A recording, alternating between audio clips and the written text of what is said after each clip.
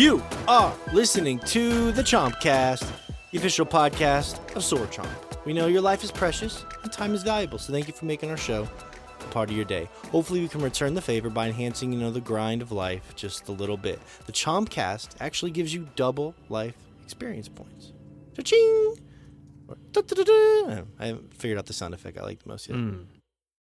Under construction. Every show is streaming, of course, at the newly relaunched swordchomp.com. I can only say it's newly relaunched for so long, but you should go there because there's reviews and videos and access to all of our podcasts. It's great. And if you enjoy the show, please go to iTunes, leave us a kind 5-star rating, or if you use Spotify or any of those other services, just subscribe and help get the Chompcast name out there. And if you really enjoy what we do, we'll have some ads later in the show. You can go to patreon.com/swordchomp. Look to become a VIP.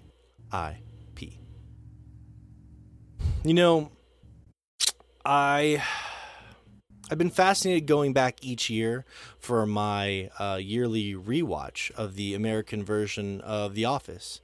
A tradition me and my wife have. It's kind of our happy place together, our television comfort food, if you will. And I only bring this show up so much because it's Josh's favorite show, and I want to make sure that it gets representation here on the podcast, of course. Anyways, this is a tradition me and my wife have. We go back every year and we watch the show again. And because, as the endless march of time continues, you can look back and see those moments that get lost a little bit in the sands of time. Those moments that just have not aged really, really well. And comedies are a very interesting place to find these things, especially when it comes to offensive humor. There's one particular episode that I was just watching recently, and I was pondering the topic this week. And it struck me. The episode is called Benihana Christmas. All right? If you're an Office fan, you know what I'm talking about. In this episode, manager Michael Scott goes through a brutal breakup, and he goes to a local Benihana's restaurant to cheer up with his coworkers. Now, at the restaurant, Michael meets these two attractive Asian waitresses, and he invites them back to the company Christmas party. The ensuing storyline involves the fact that Michael Scott can't tell the difference between these two Asian ladies at the party because, number one, he's an idiot, and number two, it was that sort of early 2000s style stereotypical racial humor that he couldn't tell the Asians apart, even though you as an audience are just as frustrated as his coworker. It's interesting. That was a kind of a cringy early 2000s storyline. And comedy, I know, is a very specific kind of example, is for when you try to tread that line and how that line changes over time. It's interesting to see what ages well and what doesn't. There's always a little crossover, which I want to talk about with you guys today, which I think is really interesting. Especially if it's something that's offensive. It's going to be offensive no matter what, book, film, video game. But that's how the idea for this show sort of started to form. I was thinking about how effective something like The Last of Us was in the storytelling, how well that had aged for me, not because the story was actually very generic, but because the facial capture and the technology of the characters and the performances was so good. 7 years later, that aged well for me. And me and Shay started to have a little debate a couple podcasts ago about what it is that we think makes storylines age, and it sort of blossomed into a topic of the show. So I've been kind of going back and forth between the two. And the example I gave in the opening here is obviously from The Office, which is a television show. But it'd be interesting to talk about the storylines or elements of narrative in video games that have aged well for us or not aged so well, because we're all going to come at that from a different perspective, especially someone like me who's very anal about the visual presentations and how distracting that can be. So I think this is going to be a lot of fun. Visuals are fairly distracting when taken anally. That's true. Yeah. I try and avoid doing that whenever I can. Mm-hmm. Squish, squish, squish. Just wanted to add some sound effects to that visual. Thank you. There we go. Is that the sound of visuals being taken anally? That's the sound of me squishing grapes right now as we are talking about this. Cool.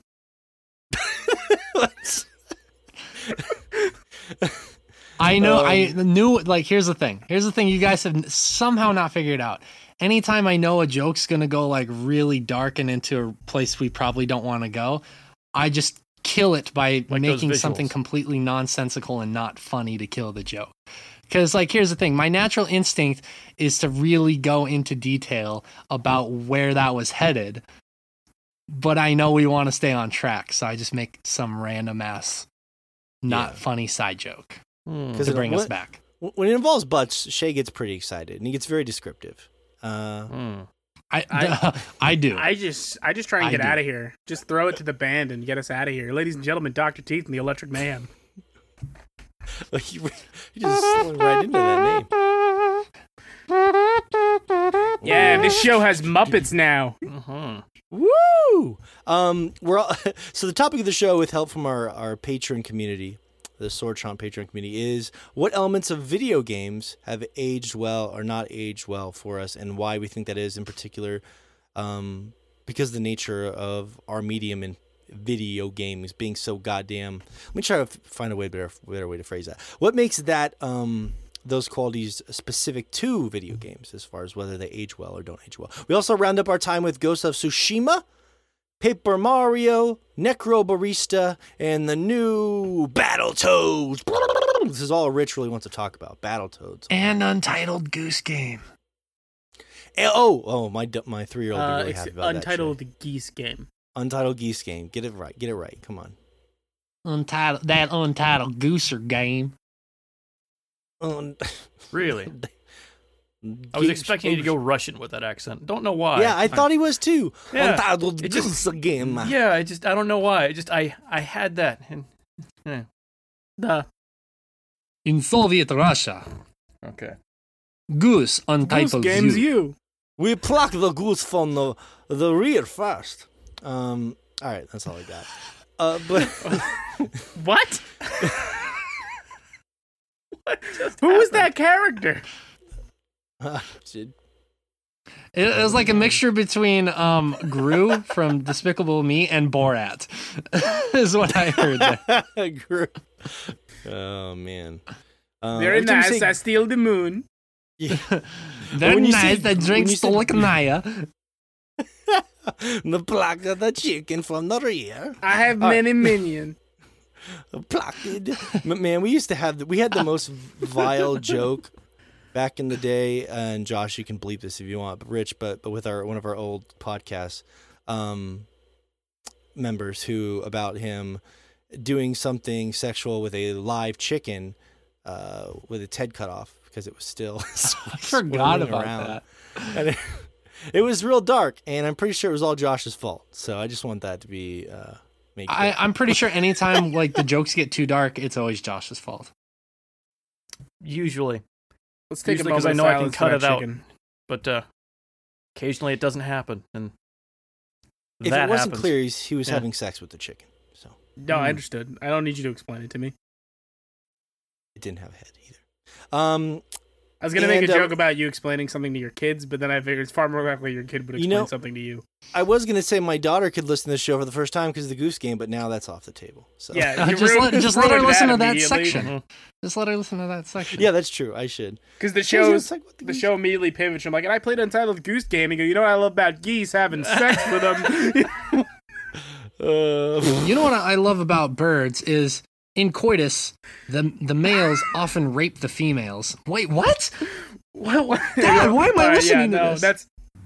It's just science. I'm just trying to teach you about nature, the animal kingdom. Yeah, and before anybody's fucked offended that I made a joke about rape, that actually does happen in the animal kingdom. So, just so that's out there. I think I don't want anyone to think I'm insensitive making rape jokes here. Like, that really is what happens in the animal kingdom. Well, I mean, it does really happen, but you were sort of laughing at the idea of it. I was laughing at the idea of us talking about that and then you showing your daughter that. So I was actually laughing I'm just giving you at shit. your being a bad parent, but you're not a bad parent. So, yeah, I shouldn't have made that joke. I'm sorry. I apologize. But it's okay. It's okay. We're just going to lose everything we've worked so hard to gain. It's no big deal. Just bleep it all out. Bleep it all out. Kratos continues his reign of terror. Josh, for the next 30 Long seconds, just a 3-minute solid beep. Yeah. Who has the patience to just... And then it just come back in like mid sentence, like chicken sandwich. Kratos continues his reign of terror in the polls this week that you voted on the @Sortron Instagram page. What would we do without cookie dough? All that and much, much more. Let's get to some introductions. You've already heard these gentlemen goofing around, if you will. But up first from New York, we have the one and only Rich Meister. Rich, I have a very important question. I hope Shay can still hear us because he's mouthing weird things to me. I was eating this week, and I realized I have one very important question to ask you, but I'm going to give you a chance to guess it first. When you order Domino's pizza, do you blank? I don't order Domino's pizza, so your question doesn't make any sense to me. I knew you were going to say that. If on those rare cases where you have to order Domino's pizza because you are drunk or it's cheap and you're feeling, like you need to save money, do you go with the Brooklyn style pizza? Because that's a popular choice at the Domino's I work at. If I'm drunk and I have to order Domino's, the only way you go order Domino's is thin crust. Because it's basically a flatbread at that cracker. point. It's basically a flatbread at that point. Because what Domino's makes is not pizza. If your frame of reference for pizza is Domino's, I hate to disappoint you. You've never actually had pizza. Well, first off, let me step in here and say thin crust is great, but that is not the only good crust. I definitely love a stuffed crust. And I don't care if it's just string cheese shoved into a crust. I fucking love it. Second, Mr. fucking New York pizza snob. I know you and Jay, shout out to Jay, one of our patrons, good guy. He'll love this. Mm-hmm. And he'll agree with you. New York pizza is the best pizza. I'm sure it is. But to be a pizza snob, when you don't even eat real pizza from Italy, it's kind of funny. Because here's the thing. Pizza doesn't come from Italy. Pizza's pizza. It comes from Brooklyn. Anyways, pizza's pizza. And if you enjoy it, that's okay. Whether you enjoy Little Caesars or you enjoy the most exquisite pizza from around the world, including Italy, that's okay. And how dare you shame someone for liking Domino's? If you like Domino's, you like Domino's. Pizza's pizza. Here's the thing about pizza, Rich. Pizza brings us all together. It makes us all feel great and warm inside, both in our stomachs and our hearts. And you're going to shame somebody for wanting to feel that happiness? Because it's not the pizza you like? What, do they just want to walk around being wrong all the time? I mean, to be fair, you buy vinyls all the time. Like it's the 1950s. Yeah. So, I mean, we all walk around being wrong. This conversation took a very weird twist. I also wear a full 3-piece suit to work, even though I've been asked not to. I mean, I wear a kimono to the bathroom. Does that make me wrong? A little bit. A margarita pizza, Josh? Is that... Oh, God. I hate margarita pizza. No, I don't hate it. It's just like... I've enjoyed it. Good. You make that with tequila? No, it's not really what that is. I know what it is. It's the really tomato-y kind of pizza, it's the right? real pizza when someone says it comes from Italy. But it's not really, because it's fine. Pizza's not from Italy. It's from America. I mean, that's Joshua Fowler here. He's the biggest pizza snob that I know. So, Josh, I mean, you're a foodie. Go ahead and lay it on me. What's your go-to pizza place? Where's pizza from? Brooklyn. I usually just make it myself because, just can make it better than most places around here. But what if you had to? What if you had to order it? Generally, New York style is pretty good. Arrogance. Pretty good, but I don't know. I'm not a huge... they're oversized, and it makes sense because in New York, you have to share it with the rats. But... we order by the slice here. Mm-hmm. Yeah, those giant fold. I kind of like those. I mean, they make me feel disgusting about myself as a person when I'm done eating it. You eat Domino's, correct? Dude, I try to avoid it at all costs. I promise. I was gonna say, a real slice of pizza from a pizzeria around here, you will walk away feeling a lot less disgusting than eating Domino's. Here's the thing. Here's the thing you guys aren't considering. You live in the mecca of great pizza. If you want great pizza, you go to either Italy or America, right? You live in the mecca. But when you come to somewhere like Japan, that 95% of the pizzas you eat here Has suck. mayonnaise on it. I've shrimp and Has mayo. mayonnaise, has corn, Ew. has corn, has like baby like fucking fish and sardines and shit. When you find a good pizza, you're like, hell yeah. And Domino's has the closest thing to American style pizza here. And once you don't have access to good pizza, like consistently, you realize, hey, Domino's is there for me. You know what they say in the land of the blind, the one-eyed man is king. And in this scenario, Who said the that to one-eyed you? man is Domino's. I saw that in Minority Report, and I Who's remember giving- it every day of my life. Who's giving Morgan books? It's from that guy. God, I can't remember his name, but he wrote Minority Report. Philip K. Dickens or something. What is this character you're doing? That's the half Russian, half Borat character. He's undercover right now.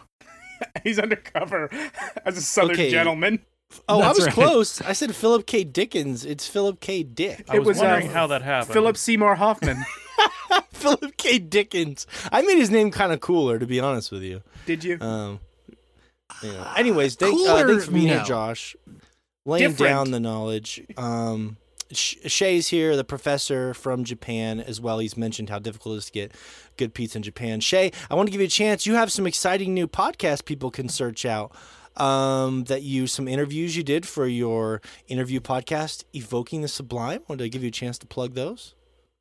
Yeah, really quickly. Thank you, by the way. After being dormant for 2 years, I brought it back for 3 episodes. It's a very small second season. I did an interview with Ben Fiquet, the designer at Lizard Cube, and we talked about Streets of Rage 4. And a wonderful interview. It's available on all major podcast platforms. I did a second interview with Jeremy Gritton and Chris McKenty from Moon Studios, and they both helped create the story and the art design, and the lead design of Ori and the Will of the Wisps. So I interviewed those 2 guys, and we talked about the history and creation of that game. You can go check it out. And then the 3rd episode is going to be released next week. It's a very, very special episode. I don't want to spoil anything. I literally have told nobody about this podcast. I'm very, very excited for it to drop. I'm not going to tell you who I interviewed. I'm not going to tell you what it's about. I'm just extremely excited for it to drop. It was David Spade. You mean It's, David Blaine? Hero. It's David Blaine. That's right. He's going to talk with me before he does his balloon stunt here in about 10 days. I or 9 interviewed days, Penn excuse and me. Teller. That's right. No, but I mean, I'm Pain really and excited for Terror. that episode to drop. It's going to drop next week. I believe Tuesday at midnight is when it's going to drop. That'll be the final episode of this season.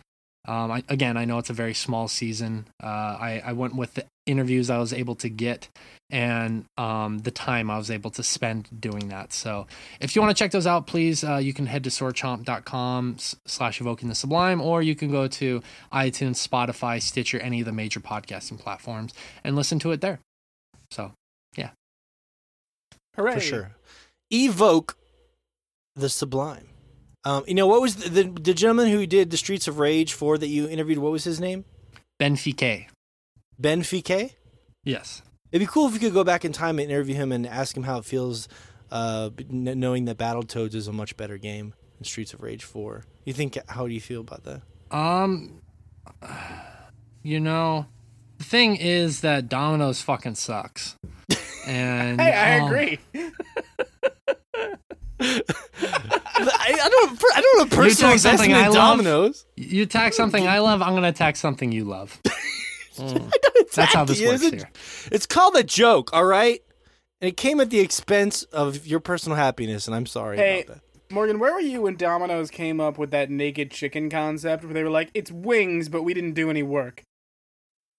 We actually do have regular wings now, so There you with have it. flavors. We So as if Morgan is Wow. It was pitching his these idea, ideas actually. and then running the test trials of them. We have Look, it now. No, this is a true story because I do part-time delivery for Domino's as one of my, I guess you could say 3 incomes that I have. You told me you were the CEO. I wouldn't say that. If you piss somebody off listening to our episode, they're gonna call your business and get you fired. I don't care. You could. I mean, it's not that I would be a great thing, but like, I mean, whatever. You get fired, it's not a big deal. I would never say anything really negative. I just say that I don't have like a personal attachment. You did just say Streets of Rage 4 was not a good game, so that was pretty negative. I would, to be honest with you, I want to say two things. I was mostly just thought it'd be fun to give you shit. Number two, I didn't play enough of that game to have a strong opinion. I just didn't. I played like an hour, so I'm not going to poop all on of it. I played the whole. I raged through all of the streets. And I played an hour and a half of Battletoads, so clearly I'm now an expert. And I can clearly have the opinion. Morgan, I played about 4 hours of Battletoads, so let me weigh in here.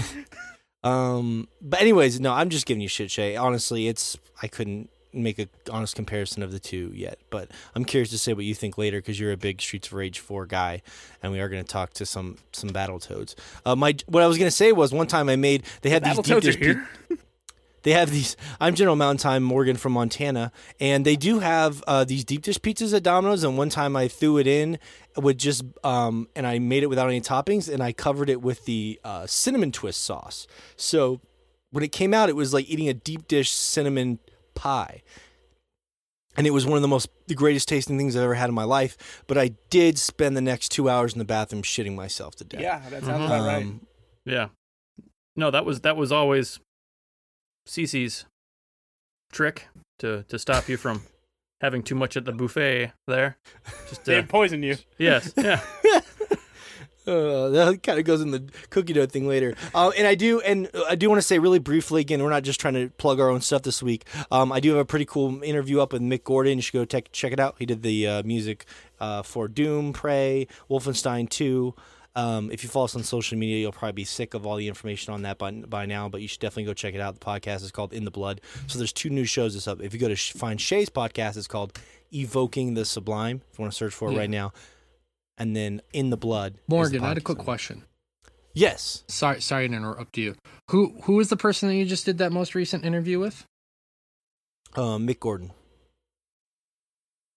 Oh, okay. It's a shame you can't go back in time and tell him that Call of Duty and Apex Legends are better shooter games than Doom and Doom Eternal.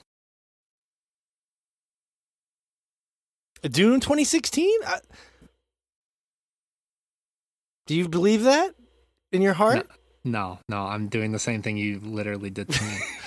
I'll give you Doom Eternal because I just don't care enough to bro. defend it, but I don't think I could give you Doom 2016 on that one. Doom Eternal, I still think that game was fun, and it was a good game. It's fine. Hey, you know what? One of the big controversies we discussed that I won't ruin his answer was the fact that that he only got to mix some of the songs on that soundtrack, and he told me that he mixed everything on Doom 2016, right? And the big controversy that came out earlier this year was that the studio, Bethesda in particular, I can find the gentleman's name, but they basically mixed and compressed the songs to their liking. And he got on Twitter and basically said, hey, I wouldn't have mixed them this way. But to me, it was like emblematic of like everything in that game, which is sort of like as Doom got more popular, they made a lot of decisions in Doom Eternal that I was not particularly happy about. But we've talked about that a lot in the past, so we don't need to retread that. But if you listen to that interview, I think that's very telling. Because think about it. Can you guys imagine Doom without Mick Gordon as the soundtrack? Because No, like Doom 2016 soundtrack is far superior to Doom Eternal. I like Doom Eternal soundtrack, but 2016 is much better. And yeah, I like going forward without mixed music. I can't imagine what that's going to sound like. I'm sure they'll just like basically take his ideas and just retool them and rework them and manipulate them to sound very similar. I mean, that's not hard to do, but yeah, not having Mick there definitely hurts that experience. Yeah, it's sad. I think they kind of lost their way a little bit, but yeah, I mean, the thing is, Doom Eternal's music is still written by Mick Gordon, so it's still awesome. It's just mixed by somebody else, so that's an interesting conversation. You know? Hey, Mick, this guy's saying Domino's pizza is better than New York or Brooklyn pizza. You know, he's the man, the Mick, the legend, Mick Gordon. Check it out. Sorry, I've worked on that joke all week, and I just had to say it again. So yeah, it's maybe been give it some more time in the oven next time. You really need to give the formula the ability to rise with the heat of that joke. Okay. Anyways, you don't want to miss his response in the blood. Mick Gordon, check it out. Okay, so here's the deal. The topic this week I think is pretty interesting when you think about how things age differently for us. So I'm curious to pick you guys' brains because I know that we all look. You guys give me shit a lot of times because I'm very in love with the visual presentation of a game, and that can be very distracting for me. Shay's very famously said on the show, and you as well, Rich, doesn't give a shit what a game looks like. Josh is probably closer along those lines as well because he plays a lot of independent games. He's not going to get really caught up in that stuff. Yeah, I only play the stuff that actually looks good. Yeah, and Josh's definition art direction is more important to me than visual fidelity. I think we'd all agree with that. I think we'd all agree. I think our Breath of the Wild conversation from a couple months ago would suggest the opposite. I think Breath of the Wild is one of the best looking games on the Switch, and the art direction is gorgeous. I'm just imagining that art direction on a stronger console, and it just makes me hard. So we'll just leave it. Just leave it at that, please, for the love of God. All right, so let's pick your brains a little. So this when me and Shay started having this argument on the podcast a couple weeks ago, we were talking about like what we felt like in stories was going to hold up well for us, or he felt like certain things in a story is timeless no matter what. And we're like, look, we're not necessarily talking about timeless games. We're talking about elements in storytelling in our medium, video games. Elements in our storytelling in our medium that over time are either more effective or less effective, and why that is. And so my opening salvo for me is basically because everything in video games is so visually dependent. Like, it's only until recently that you started thinking about performances in games. You know what I mean? Like, I would say Naughty Dog was a big part of that. You could look at, with around the 2010-ish and up, where you'd actually think about performances in games. But everything's visual, right? So if I'm watching a movie that has great acting and great performances, but the CGI is cheesy, right? The CGI has not aged.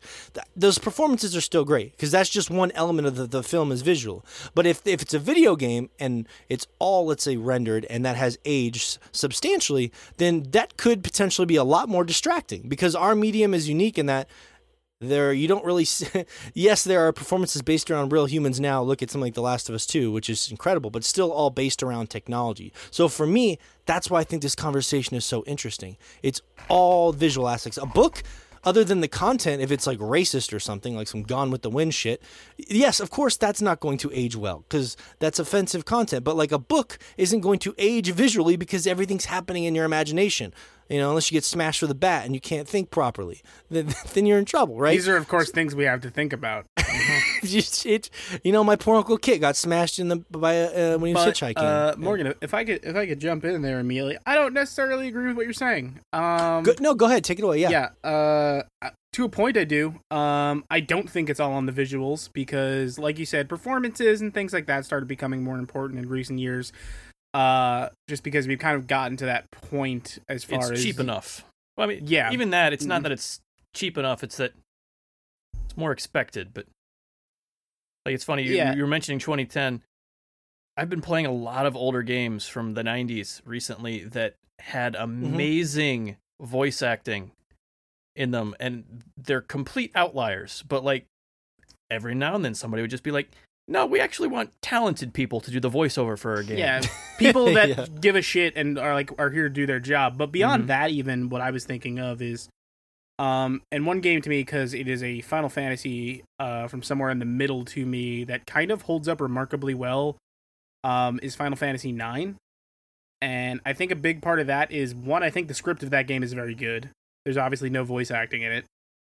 And I think beyond the visuals, because the backdrops in that game are gorgeous, the character models are rough. I think their use of music, along with that script, which could be, you could say of almost any Final Fantasy game, is also super helpful. So I think the score can play a big part in helping a delivery get across when there's no voice acting to sell it. Yeah, I have so many different points I want to take this. I'll try and be concise, but also address all those. I don't agree that 2010 is the rough cutoff, because I think when I think back to games that started to have voice acting and whatnot, I think of Final Fantasy X, because that was the first one that had voice acting, and that game was the first Final Fantasy on the PS2, and that really upped the ante for that series as a whole in terms of not only voice acting but visuals as well. And the visuals are stunning at the time, and that definitely lends to the story. Like when you are fighting Sin for the first time, and you are Titus, and you are in Xanarkand, and Sin suddenly appears, you're like, holy shit! Like the visuals at the time really drew you in, and paired with the voice acting and everything else that was going on, it was incredible. So I think like us like scrutinizing and looking at whether a story like really holds up, I think we'd have to go further back than 2010. Personally, I believe that very strongly. I think that's fair. Yeah. One second thing, and then I'll let you continue. I think it's more commonplace now. It'll be it's definitely very more commonplace. I'm sorry, Morgan. No, you're right. When I laid that groundwork of an argument, I want to say very clear that I was just saying I think around 2010 I start to associate performances with games more. You're right. There is a lot of voice acting and stuff like that before then, and there's value to that. But I'm just saying around that time, like facial capture and stuff started to be more prevalent. So like I started to think of that era as being more performance driven. We're never going to cure that one. Prevalent. Prevalent, sorry, my friend. But I agree with you. I'm just saying that's when I start to associate more performances with characters. I don't even think that. I think it'd be 2008 for you, because that's when Heavy Rain came out. Actually, well, again, I didn't mean to split hairs. I said 2010-ish. I'm just talking about like a general time. Yes, I agree with you. Yeah, the performances in Heavy Rain that's kind of around the same period in my brain too. No, I'm looking out for you, and like, yeah, I get it. I get what you're doing. The second thing I want to say here is by saying like if visuals don't hold up, then it kind of affects the story.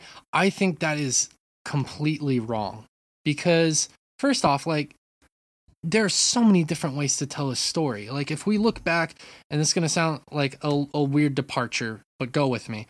If we look at like ancient Egyptian hieroglyphics, yes, a story was told completely visually, but also orally or auditorily, however you want to parse that. Those stories could have been told either one of those ways. There are stories that were told exclusively auditorily. There are stories that are told through music. Like there's so many different ways to tell a story, and that's the beautiful thing about a game, especially when that game works. When you bring all of those elements together, that's what makes a good story, and an amazing story. And sometimes some of those elements can be stronger than others. You look at something like The Last of Us and The Last of Us 2. And I bring those to example because they're recent, because I just played them both this year. I don't think the music is the strongest thing in the world on those games, but the way the game is told orally via voice actors and the story itself, what it's being told visually, and some other elements, that it is a great story, both of them, in my opinion. Obviously there's going to be some disagreement there, but I think it's great. Now you look at something like, and I'm going to bring Final Fantasy X back up into it because it's one of my favorite games of all time. The music is instantly like recognizable, but not only that, it brings you so much into the story. You pair that with that voice acting was decent to good for the time. I still think the music holds up fairly well, the voice acting holds up fairly well. But the story itself, while kind of zany at times, the way it was told was just bombastic and over the top at times. But then it brought it back in, and it was very like intimate. And I think a lot of that was due to the pacing of the game, or just the brevity that they had, and the ability to make it swell when it needed to, and then contain it when it needed to be contained. I think that like there's so many elements to a story to say that visually, if it doesn't hold up, it's not telling the story. That completely disregards all the other elements of a video game, but also it discounts other games that maybe visually that's not the focus there. It's more focused on other things to get the story across, and the visuals are a a small addition to this already amazing story. Yeah, and I don't think anyone's saying that for sure. I don't think anyone's saying that the visuals are going to destroy it every time. But that's a good foundation there, Shay. Josh is throwing a bunch of shit in chat. Josh, yep. Let's get Josh's take on this. What you're dropping all these names in chat. I'm just dropping a bunch of names of significantly older games that had amazing voice acting at the time, because like it was absolutely. You're right about it becoming way more common to have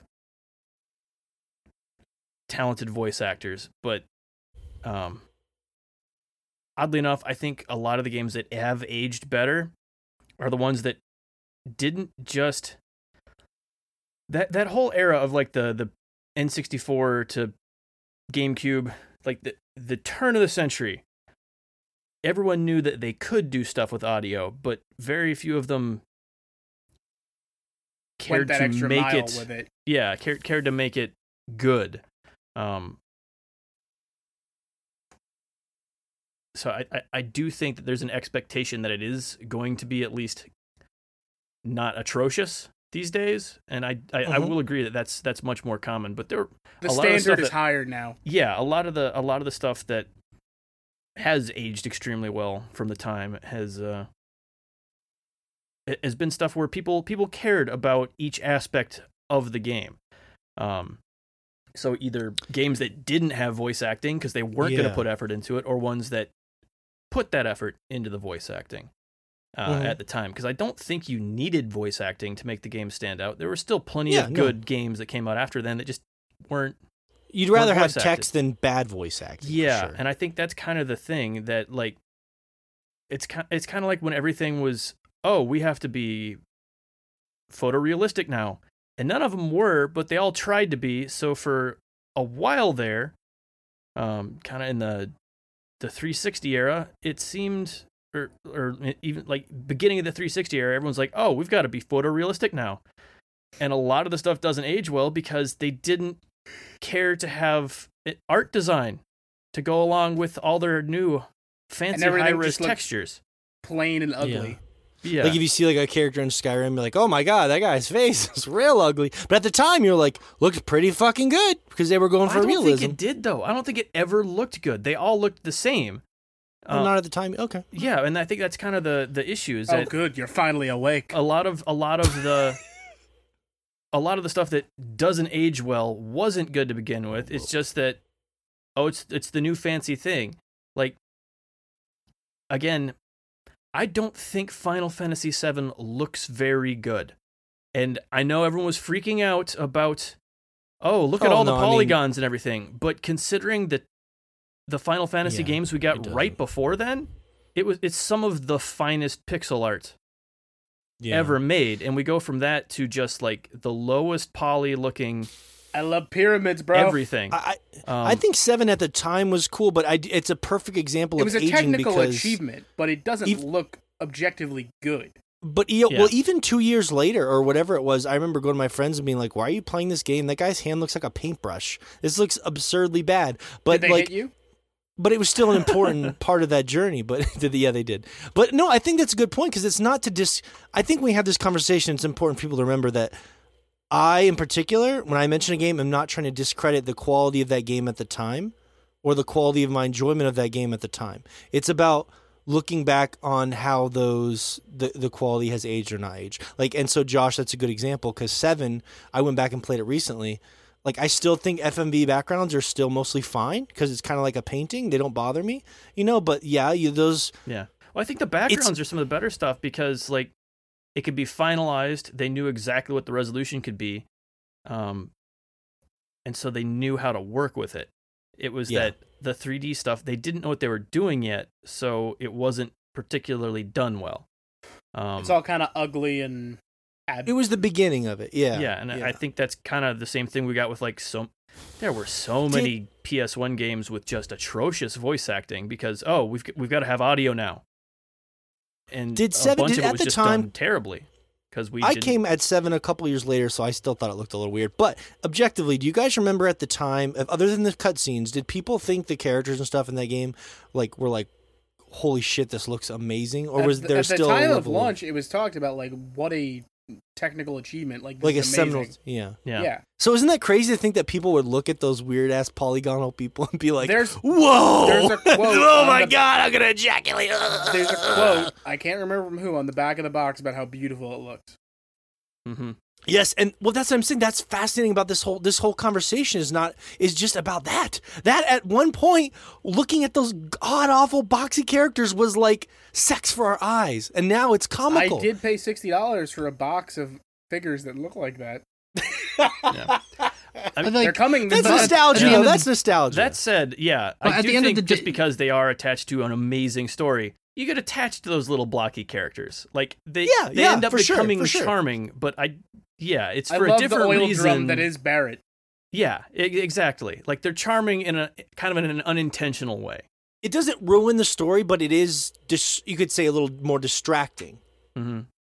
Yeah, I don't know. Like in I retrospect, don't find it distracting. In retrospect, I could see where people would be distracted by that, but I don't think that's fair. Like you look at like humans don't have a good concept of time. Like that needs to be very like explicitly clear, because just time is a loose construct. How dare you say that to me? In the year 2011. The Earth is so young. This year has felt like the longest and shortest year of my entire life. Mm-hmm. And I think everyone else. Yeah, I don't remember the before times very well. An agreement. The long ago? No, I don't. The long ago, yeah. In the long before. Yeah, Mm-hmm. but like, if we look at things, like, games evolve so much. You think about, like, the original Nintendo and the Sega Master System, which were 8-bit. And then that progression to 16-bit with the Sega Genesis and the Super Nintendo, and how amazing of an advancement that was. And then you look to the next generation, which was the N64 and the PS1. It was incredible. Like, that jump was so huge. And that's the thing that, like, I think we forget about sometimes, you know, because like where we are now in terms of technology and gaming, it's really easy to forget how massive that jump was at the time. And like for people who are, you know, probably a generation ahead of us, I think they could speak to that even more. That jump was insane. Like the hype around that time was like, I can't even describe it, because I was so young that like we were all pretty young. We can't fully fathom that level of hype at that time. Video games, basically all the videos I've watched, and like I've done a bunch of research, like looking at the transition of each generation of gaming. That transition was massive. So when we compare like PS1 games to now, I don't think. I think it's interesting to look at, but to say like those stories don't hold up, I don't think that's entirely fair. Now you can say the visuals don't hold up, of course, but they were a stepping stone to where we are now. But in terms of the story itself, like there's so many amazing stories still on the PS1 that like you could go back and play, and if you can get past that visual de-evolution, so to speak, I guess. If you're working backwards, there are some incredible, amazing stories. I mean, think about it this way. Legend of Zelda Link's Awakening was just remade last year, or remastered, whatever you want to call it. That is a very that was a full-on remake. That was such a bizarre one. It's a remake, but then they tried to make it 1-to-1 everywhere they could, which is weird. Exactly. It's weird. Exactly. I sure did like it. And now it's such a simplistic story.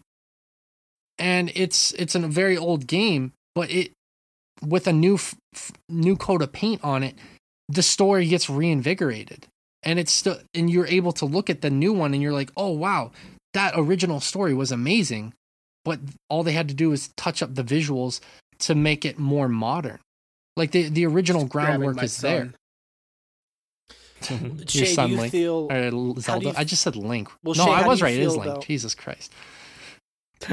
How do you feel about well, this is what I would say, Shay, because I feel like you're answering this from a very let's put it this way. I don't think there's anything wrong with what we're doing, because we're saying that it was groundbreaking, but we're also just saying that now it doesn't look great. We're not saying it like ruins the story. It's just it's what happens is these are barriers, right? With a book, for example, I brought up earlier, there's no visual barriers. Everything that happens in that book is in your mind. It's in your imagination, barring, like I said, weird case you get smashed in the head. Or as you get older, your imagination actually has increased, so you could read that book and have a much more I think you meant fades.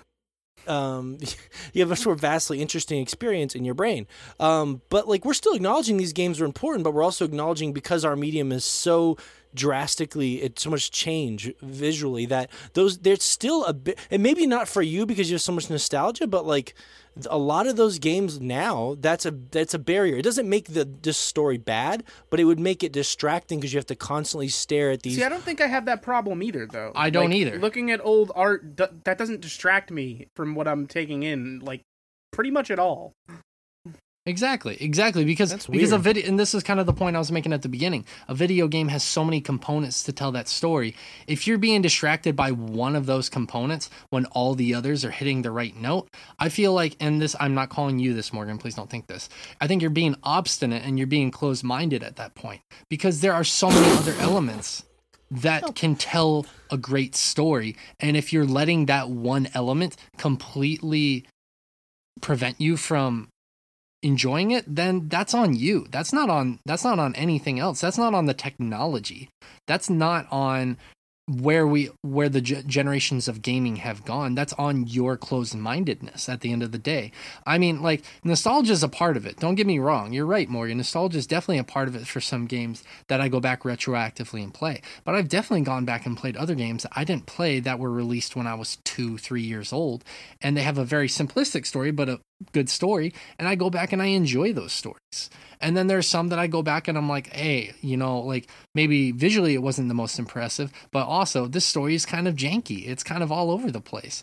And I don't allow one element to completely basically inform my opinion about the story of a game. And I think that's where you and I probably differ, Morgan. And I'm sure there are going to be some people that are completely on your side, and there are going to be people that agree with me that I don't think that one element of a story should completely bar you from enjoying all the other elements. And I think that holds true for older games as well. Yeah, I mean, it's not just the visuals that make Sonic 3 bad. It's everything coming together to make it suck.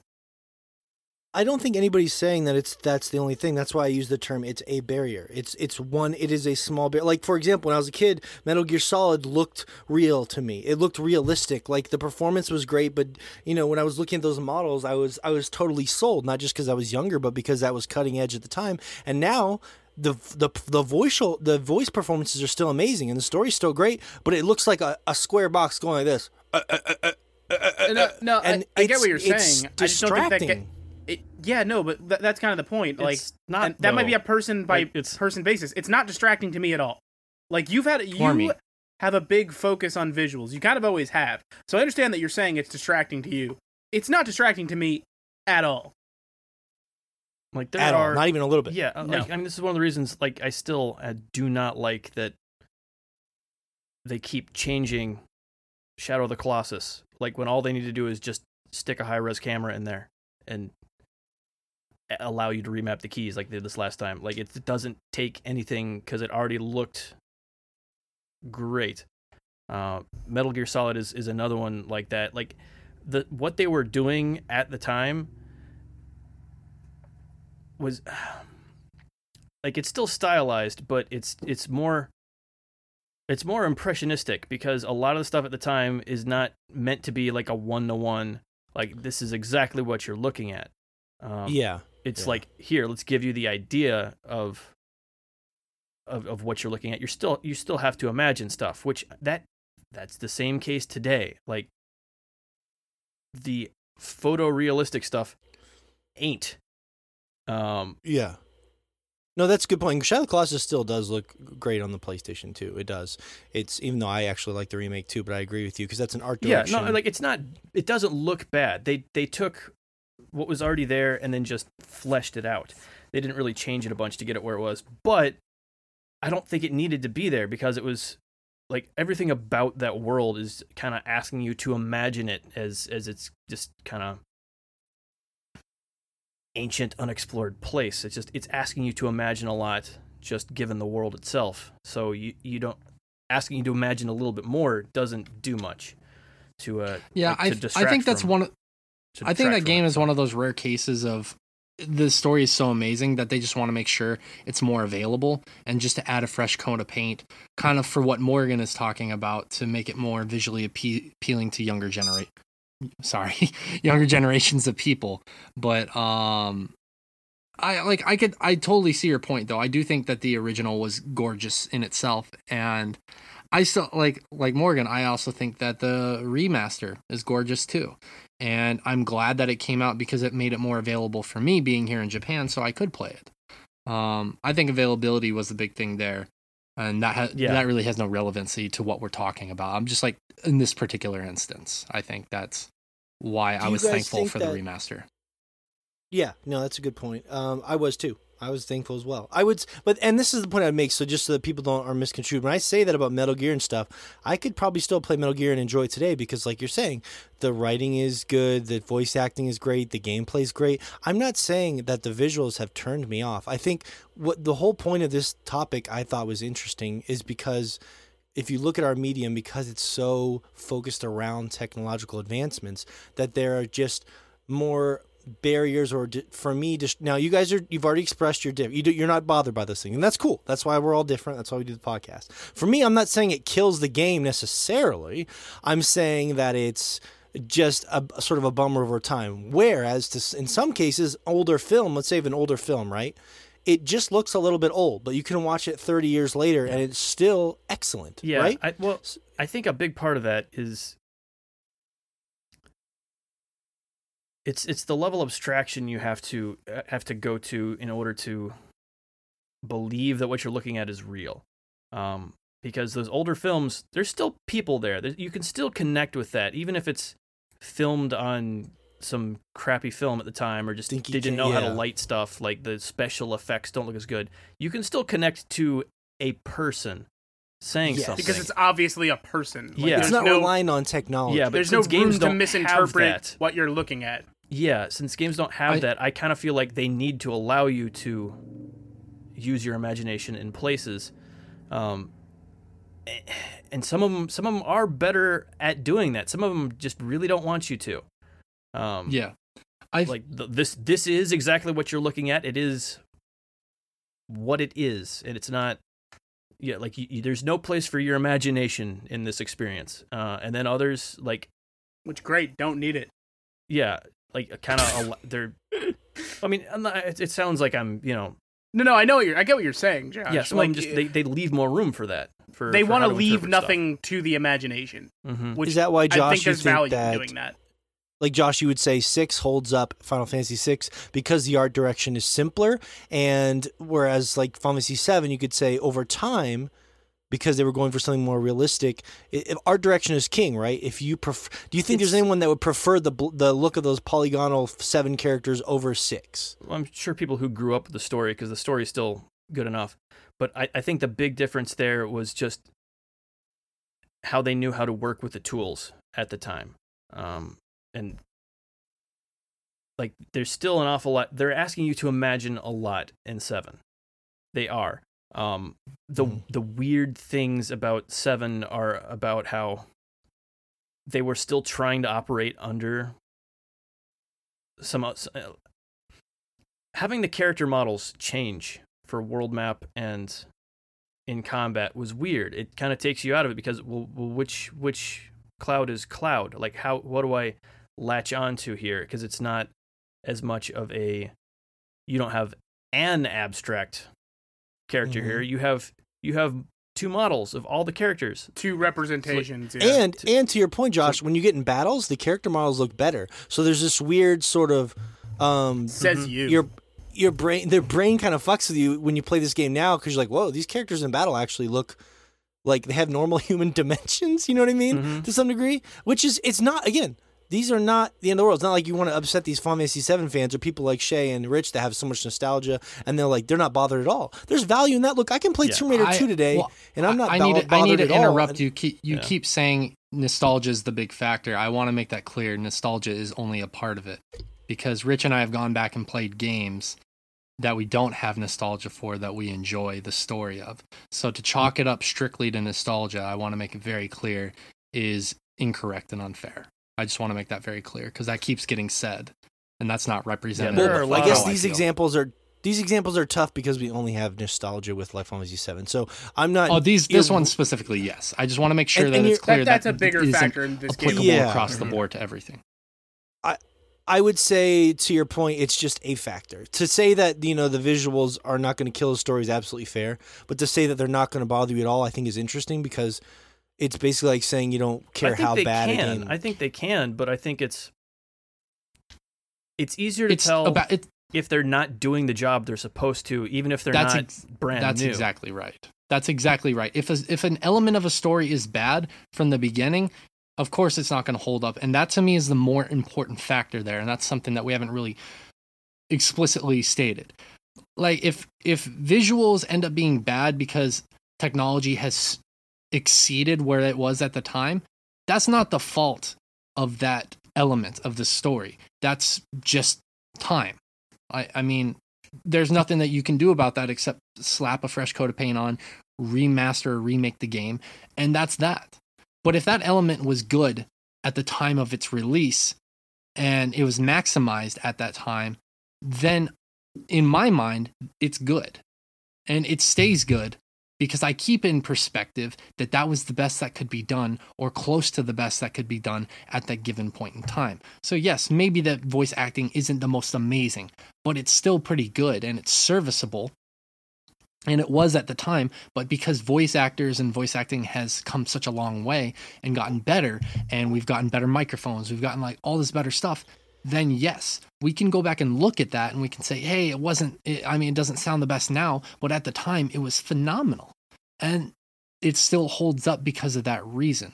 And if we look at another game and we're like, wow, those visuals are bad, but if we go look at screenshots of that game and compare it to other games of that era and it was still bad, then that story element, or that element of that game that was trying to tell the story, was bad from the beginning. And it, of course, then at that point we should be like, look, it doesn't hold up because the art design was terrible when it was made, and it's terrible now. And yeah, that's completely fair. But if you look at something like, we keep using Final Fantasy or Metal Gear because these are games that obviously we have a lot of. They're fantastic. Well, they're fantastic, and we have a lot of memories with. Like, we look at something like Final Fantasy VII that was very blocky characters, and it looks so ridiculous now. But like back then, that paired with the FMVs, that was amazing at the time. Yeah. And it was groundbreaking, and it was so beautiful and mesmerizing. And so now when we look back, we're like, yeah, technology has definitely come a long way. But we know that at the time, that was the best that they could do. That was the absolute pinnacle of what they could do. And so like it's interesting for me, because like the things that people latched onto again are, and this was a big thing at the time, was everyone knows the cover of Final Fantasy VII, that him standing there in a cutscene, like the absolute best he could look. Like, okay, imagine this for the rest of it. And that was kind of what they're asking you to do there. I think it's to its benefit. Here's the mental picture we're helping you to paint. Yeah. Well, hold on, Shay. What you're doing here, let me get you. I want you to clarify this. If I'm understanding you right, it sounds like you're saying, because we're all acknowledging these things were great at the time, and you're saying something like, this is where I'm a little confused, because in one breath you said the visuals in 7 would not detract at all if you were playing the game today, which is fair, because that's an element of the storytelling. It's not all of it, it's an element. But you also said on the other hand that they look ridiculous. So your brain now is cognitive that it does look ridiculous, which to some degree would be a little bit distracting, right? But I'm not saying I think this. I'm saying that I'm sure the general population thinks this. So you don't think people have never played Final Fantasy VII and go back and they're like, wow, this is technologically limited. But you can also still appreciate the visuals. Like, for example, when I went earlier this year and I went and played, what is it? I always forget this name. Wonder Boy in Monster World. It's a very old game. And visually, I'm like, wow, that is technologically very limited to what it was at the time, but it's still a gorgeous game. for what it was at that time, it's still a gorgeous game. I can acknowledge the fact that it was limited to what technology could do at that time, but I can still think it's gorgeous. And for me, yes, a lot of those early polygonal PS1 and N64 games are rough because technology, they were trying to figure it out. But also, I can still think that those games are gorgeous. You know, like the original Crash Bandicoot, you go back and you play that, like it was a very technologically limited game, but I still think that those environments are gorgeous. I still think what they're able to pull off with it is love those textures. Exactly. So, because it seemed like that some for of them me, for me, I'm able to compartmentalize those things personally, and I don't let it detract from the story that it's trying to tell. Yeah, this.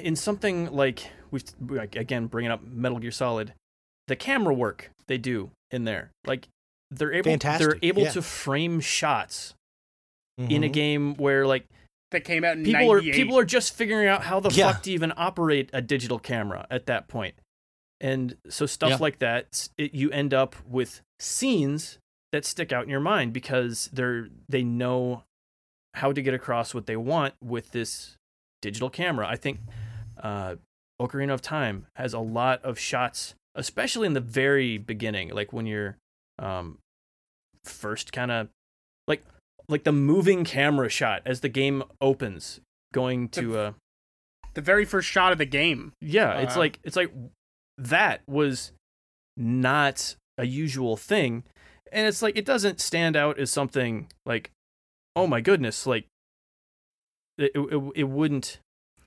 stand out anymore, but you could tell that they wanted to do something interesting with the tech they were doing, and they were using every resource they had. Yeah. Well, that's why I think it's funny when Shay says compartmentalize, because I think that's what my brain does too, but in a different way. Like I will completely the Skype's fine, Shay. It just kind of did a weird like bloop.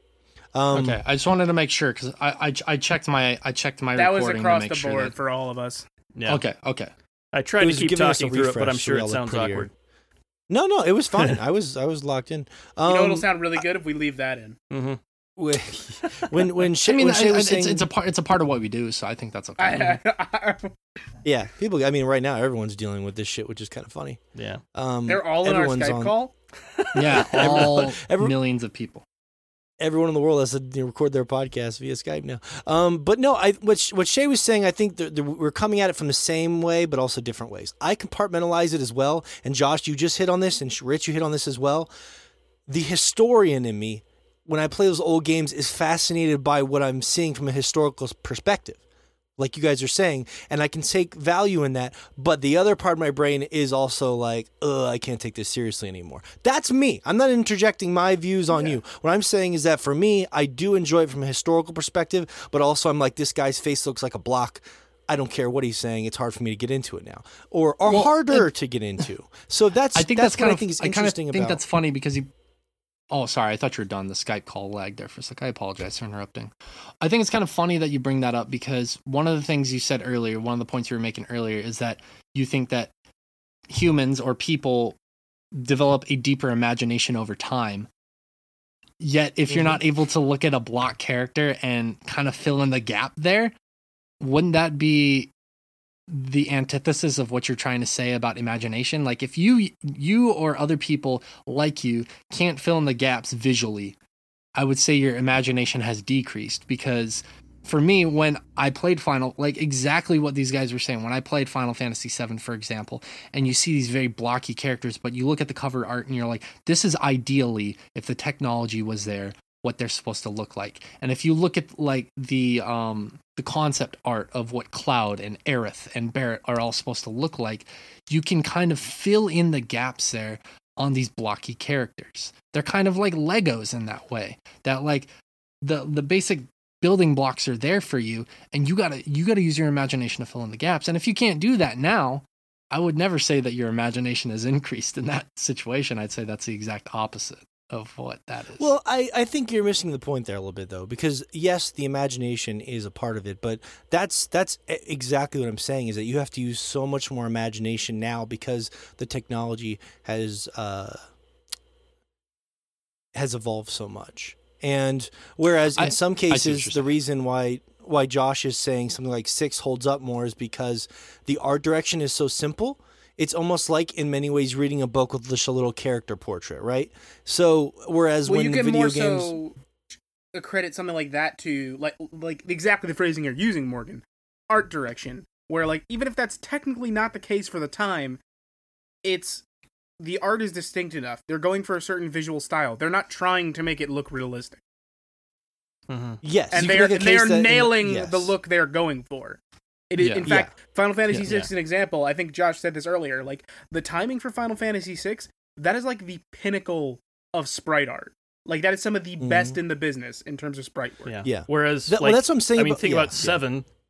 They made art on the PS1 look better 2 more times after that with Final Fantasy games. So, like, obviously 7, they were still learning how to use the tools and stuff. They were learning basically a brand new tool set. Mm-hmm.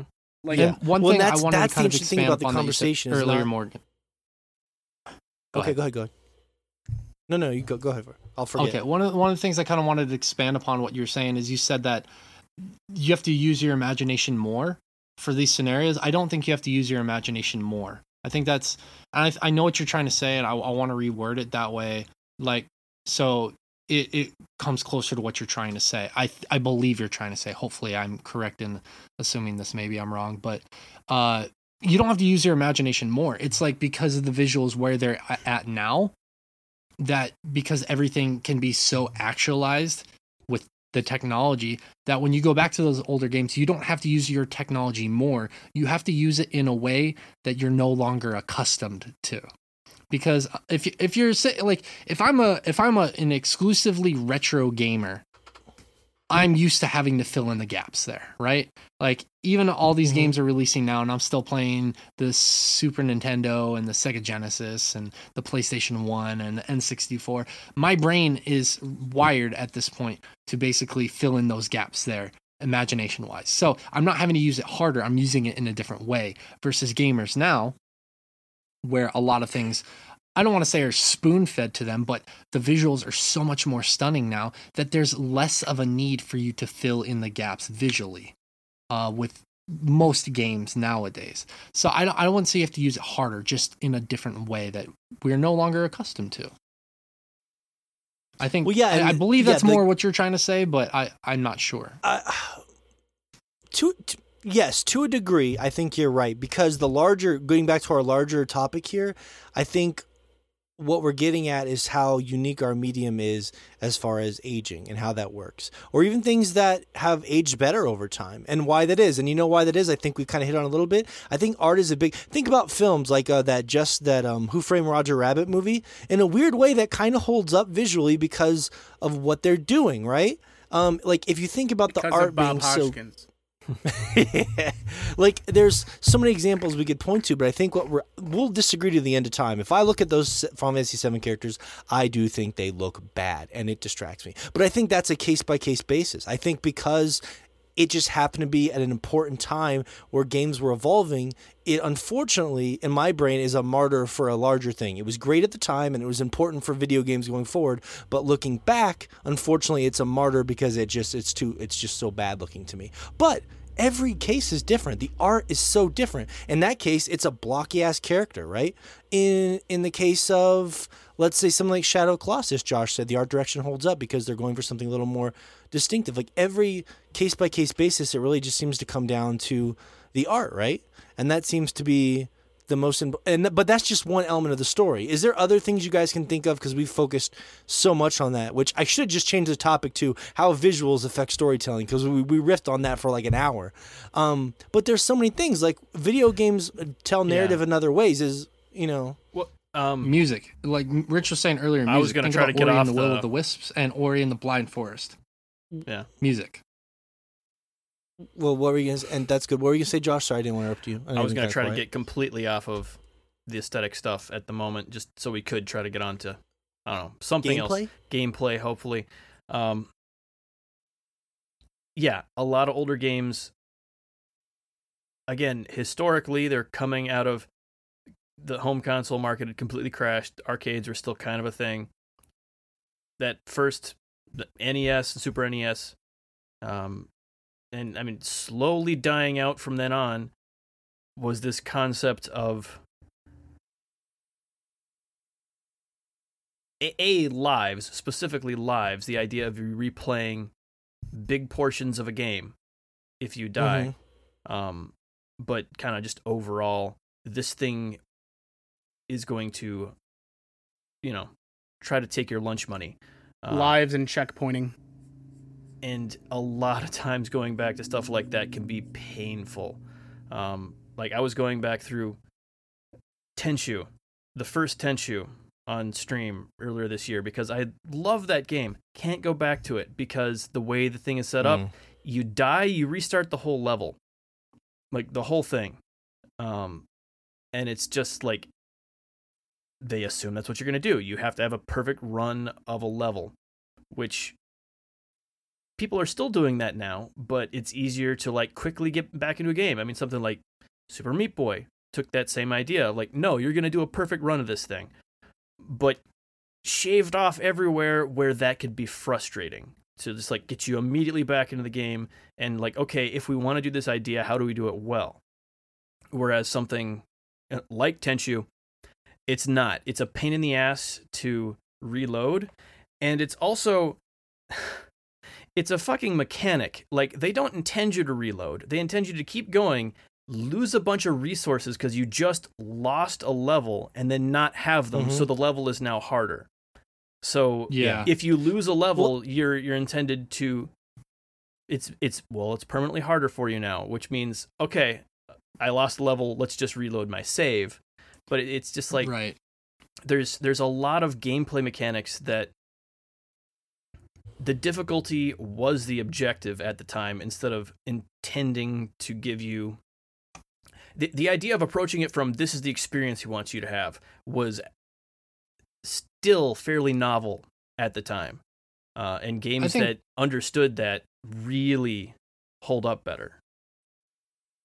I think you bring up a really interesting point. Like I have two things I want to say there. First, I think that there are other elements of a game that when it's trying to tell the story that I think I'm more tolerant of, and then there are certain ones that I'm definitely not tolerant of. And really bad gameplay, I think, is one of those things actually, or gameplay that doesn't hold up. Like visually, I'm much more accepting, but if it's like gameplay that doesn't hold up, I definitely won't be as empathetic or sympathetic and try and finish that story. Because like you're saying with Tenchu, that is a rough scenario, and gameplay can very much affect your enjoyment of a story, as we will talk a little bit later about with Ghost of Tsushima. But I think a good example, and this is kind of what I wanted to say and actually ask you about, Josh, and the rest of you guys, is that, for example, I think this year, this is a part that obviously you didn't like, Josh, but in The Last of Us 2, when you are forced as Ellie to brutally murder somebody, and there's no way to escape that. Now I know you really didn't like that part, Josh, but I actually really enjoyed that part, and I won't reveal too much about that situation for spoilers' sake. And the reason why I enjoyed it, and I told you this before and we discussed it before, is because it is a good I think it effectively gets the point across of how far you're willing to take revenge and the cost, and losing your humanity along the way, and losing your moral compass along the way. A lot of things.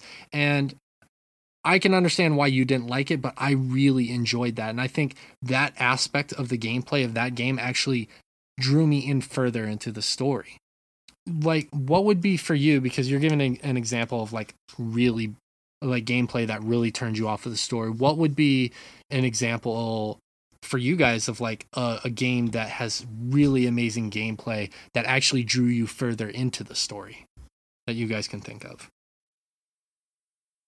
Or I like that question, Shay, because I was going to ask Josh how the live thing that frustrated him actually plays into storytelling. But if you can think of something that's unique to video games, like Shay was giving a perfect example as to how they're using gameplay for narrative purposes, especially with, let's say, maybe character changing and things like that. Can you guys think of examples, what Shay's saying, that are unique to video games? Totally. I think, and this became more of the norm, and it's a tough one because, like, as time has gone on, we sort of found this to be less and less of a real thing. But I think back to, like, when Mass Effect was first happening, and, like, this idea of video game being unique to the medium of video games, of, like, hey, we're going to be telling this ongoing story, and the decisions you make are going to have, like, give you agency and how the story is shaped going forward and all this.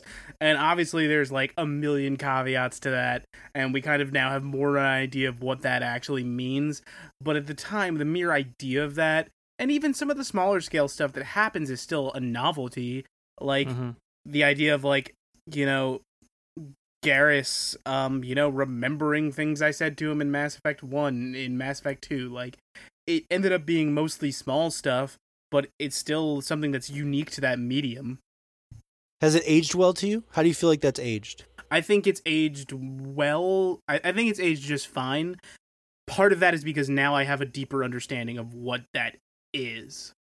Like, we thought it was going to be this grand spectacle of a thing at the time, and it ended up being a lot less of that. But now that I have an understanding of what it is, and I'm fine with that, I think there's a novelty to it. I think it's still charming, and I think a lot of games have gone on to do it maybe a little bit better. Do you think that the next evolution of that, even like choice and stuff, will be something maybe like a Cyberpunk potentially? Or I mean, maybe I'll let you know when Frog Fractions 5 comes out. Yeah, I think, oddly enough, we're basically stuck with exactly what we've got probably for the next 20 years at this point, because this last generation, before they change this. This last generation, they kept giving us, I'm sure you remember all the tech demos, like, choice like talk to this real person, and it's like you're in the room with them, and it's like, no, none of that actually ever happened. This generation. Call Sean Ashmore a jerk. Put on a VR headset. I'm just kidding. Like, no, you were watching pornography, Morgan. I talked to her. But, like, we had these ideas. I feel emotionally invested for those 3 minutes and 30 seconds before I blow my load into this tissue. Thank you. What an interesting thing to say. Wow, she's really listening to me. Number, please. No, Josh, that's a good point. I think it's a fair point. You don't think we're going to see those? So you don't think that necessarily something Cyberpunk will be a big evolution? You think it'll be just I think the whole everything you do completely changes the world thing is I think it'll be on the same scale idea. It's like, it doesn't work for what people actually want out of games.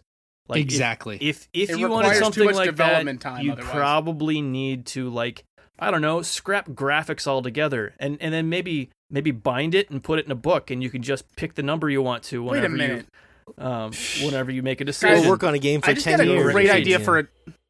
I got a great idea for a text adventure. I'll be right back. But I think that's the thing. At the end of the day, is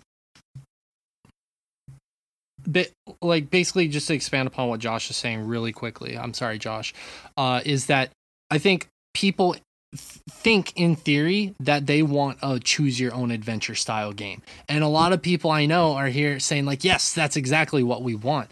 But at the end of the day, the main masses don't want that. Like, yes, there are a lot of people that want that. I acknowledge that. I would love that, but those games already exist. It's a matter of, in, like Rich and Josh are saying, like, text style games and indie games. There are some games that are like that, but there's never going to be a AAA game, I believe, that will be a 100% choose your own adventure. Because, for example, it doesn't scale well. And also, if I'm playing a game, like if the four of us are playing a game, and yes, it'd be interesting for us because we're in the unique situation of doing a podcast, but say I play a game for 20 hours, I put 20 hours in this game, I'm loving it, and I get a really fucking shitty ending.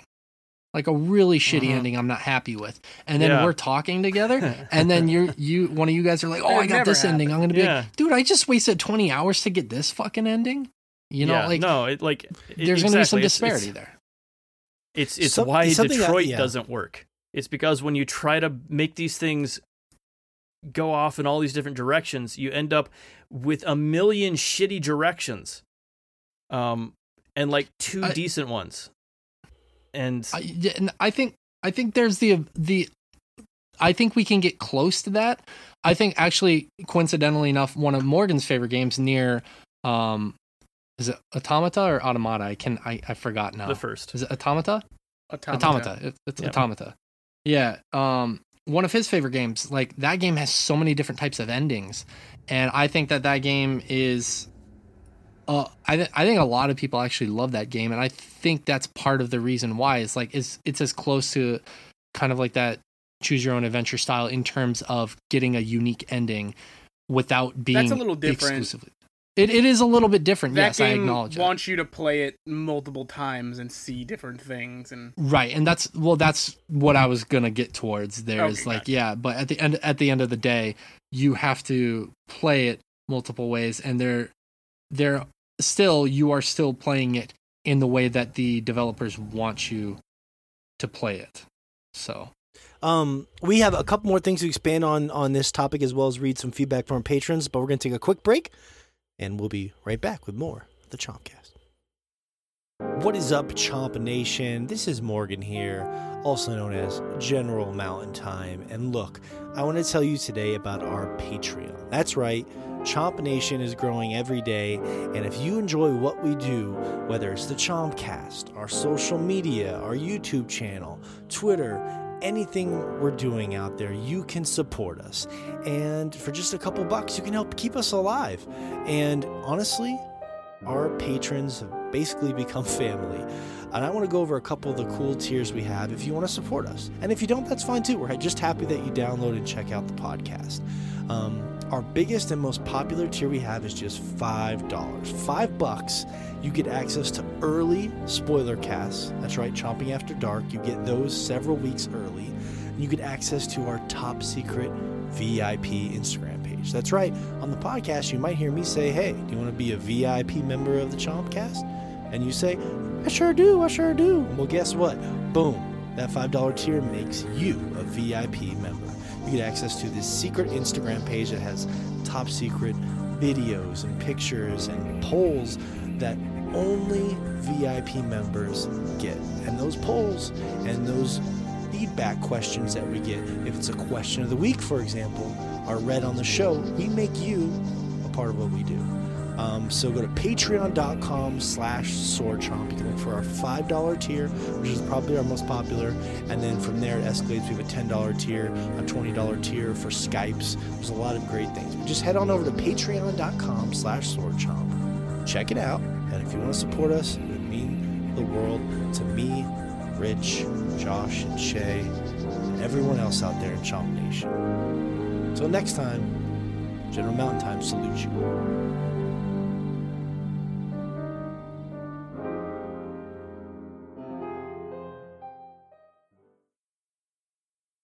And we are back with more of the Chompcast. We're going to continue our topic about video games and what ages and maybe doesn't age so well for us in video game stories, storytelling, narrative. And we have some comments from our patrons I wanted to read.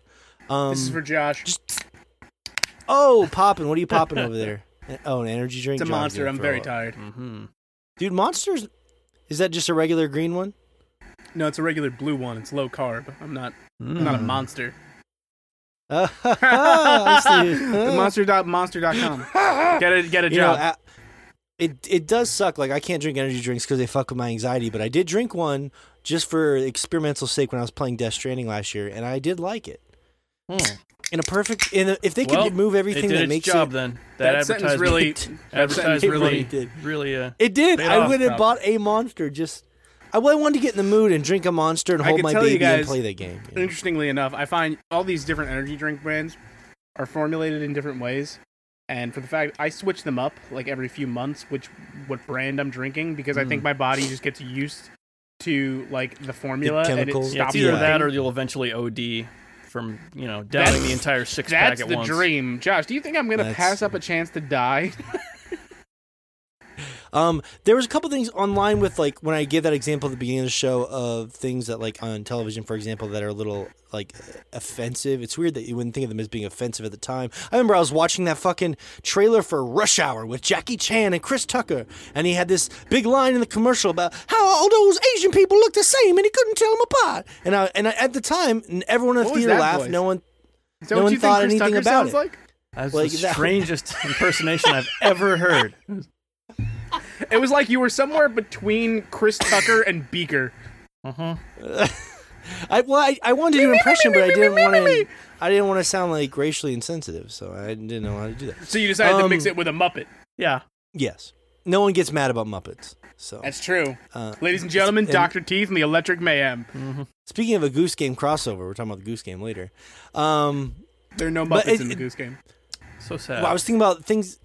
Think about those God damn it, you guys! I love to have these conversations, but you're killing me because we'll never get there. I was thinking about in those first God of War games how those QuickTime events did not age well. The sex QuickTime events, because just at the those time ones, not the other ones. Well, in general, QuickTime events I don't think are something narratively that have aged particularly well for a lot of people. Maybe don't play Avengers then. And are they bad? They're back. I played the beta. I was actually almost going to bring that up. I played a bunch of the beta this weekend. Oh man, you should have. That's all. That's his 5-second hot take. Is a lot of. And look, there are occasionally QuickTime events in modern games that are fine. Like I don't think, but I'm just saying in general, the extended QuickTime event, like the sexual QuickTime event, would be straight up offensive. Well, I don't know if it'd be offensive, but sort of like very like childish or immature to see just Kratos walk into a room and have a 3-way QuickTime event. For whatever reason, I just feel like that would not fly today. Maybe I'm crazy there. No, I don't think you're wrong in that, but I swing in the opposite direction and feel like it's so bad they should have really dug their heels in on it. I wanted them to put it in God of War 2018, like where Kratos, like you walk up to the door and he's like, "Wait here, boy," and then you have to watch a video of Atreus being like just sitting uncomfortable there as sitting the house outside rattles. the door. Yeah, exactly. Oh, that sounds amazing. He's like looking through the keyhole. Like, what's Daddy doing? Cover your ears, boy. I take it back. I'm totally back on board now. I was trying to think of examples like that, things that are very specific to video games that have had sort of an interesting aging process. Anyways, there's some Patreon comments I want to get to as well. I just realized this topic is literally something we could probably talk about for 4 to 5 hours, which is insane. There's a lot of stuff we do.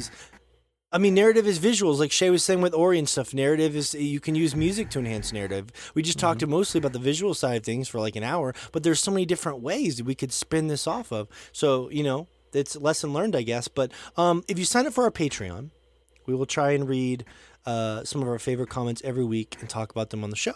Patreons exclusively get access to being a part of the Chompcast. Patreon.com/Swordchomp. Yes. I didn't hear what you said, but I'm going to nod my head. Yes.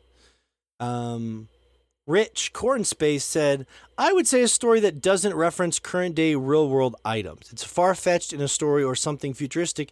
It seems to stick better, like Ratchet and Clank, for example, holds up. Is there a story in Ratchet? I'm just kidding. We're not going to get into that. Yes, there is. It's a joke. It's a joke. What he's saying, though, I think is well taken. That if it references something very specific for the time, it may not hold up later on. Yeah, it's very odd watching movies that were set in the future that happened a few years ago. Yeah, it really is. That's actually my favorite. Yeah, that's my favorite thing in the world. It's very interesting whenever you start lapping movies set in the future. The far-flung future of 1990. Yeah, so Mars 3000, blah, blah. And it's like, we've done that. Yeah, it's interesting how anytime we start imagining the future, it eventually, once we hit that date, will become laughable in one way or another. But again, it's not that it completely ruins the story. Like, if there's still a good story there underneath, like it can work. But those sort of things really do stand out. Or like whenever, hey, get me a new Coke. Yeah, or when it has like like a cameo from somebody who, turns out they were a huge sack of shit, and now we all know. Which Call of Duty game had Kevin Spacey in it? Yeah, it's like those sort of things you can't really plan ahead for, and are gonna. Yeah. It's not even a matter of, something that went wrong. in the game development or anything. It's something went wrong in reality after the fact. Something went wrong in Kevin Spacey's brain sometime in the 80s. Can you, Kevin fucking Spacey? Can you think of a specific example? Because we're using video game. I want to make this Kevin Spacey crossover in Call of Duty. Did not hold up well there. Well, that's such a specific thing. Things in like a game that referenced a specific place and time that maybe has not held up well. Because I couldn't think of one on the top of my head, but maybe you guys putting our brains together could. I don't know. This isn't really like this particular subject isn't something I really did research on for the episode. I'm sure Thank you, Rich. There are examples that exist. It's interesting. It was tough to think of something, but I figured there because that's a generic example that would fit every media. But I was trying to think of something in video games that like where I can remember that crossover as something that maybe we'll look back on. I won't because I love the game, but maybe I'll look back on 20 years on Far Cry 5 and be like, man, that weird Trump game, that weird take on Montana sure doesn't hold up well. Yeah. Who knows? You know, I can't believe they said all those horrible things about our kindly leader in his first term. Well, I think the reason critics didn't like it is it stars in the sky, and they both No, Josh, remember you said the game didn't say anything. That's the problem. The game didn't actually say anything, which was the kind of that was your issue. It was like, isn't this crazy? Moving on. Mm-hmm. That'll be fun to see things like that though that are very like set in inspired by a time in a way. Because that could be an example down the road that might be weird. Yeah. Think about all the brown people we shot in the years after 9/11. Like in all the games. Just all of them. And then they wanted to shit on Medal of Honor for letting you play as them. Mm-hmm.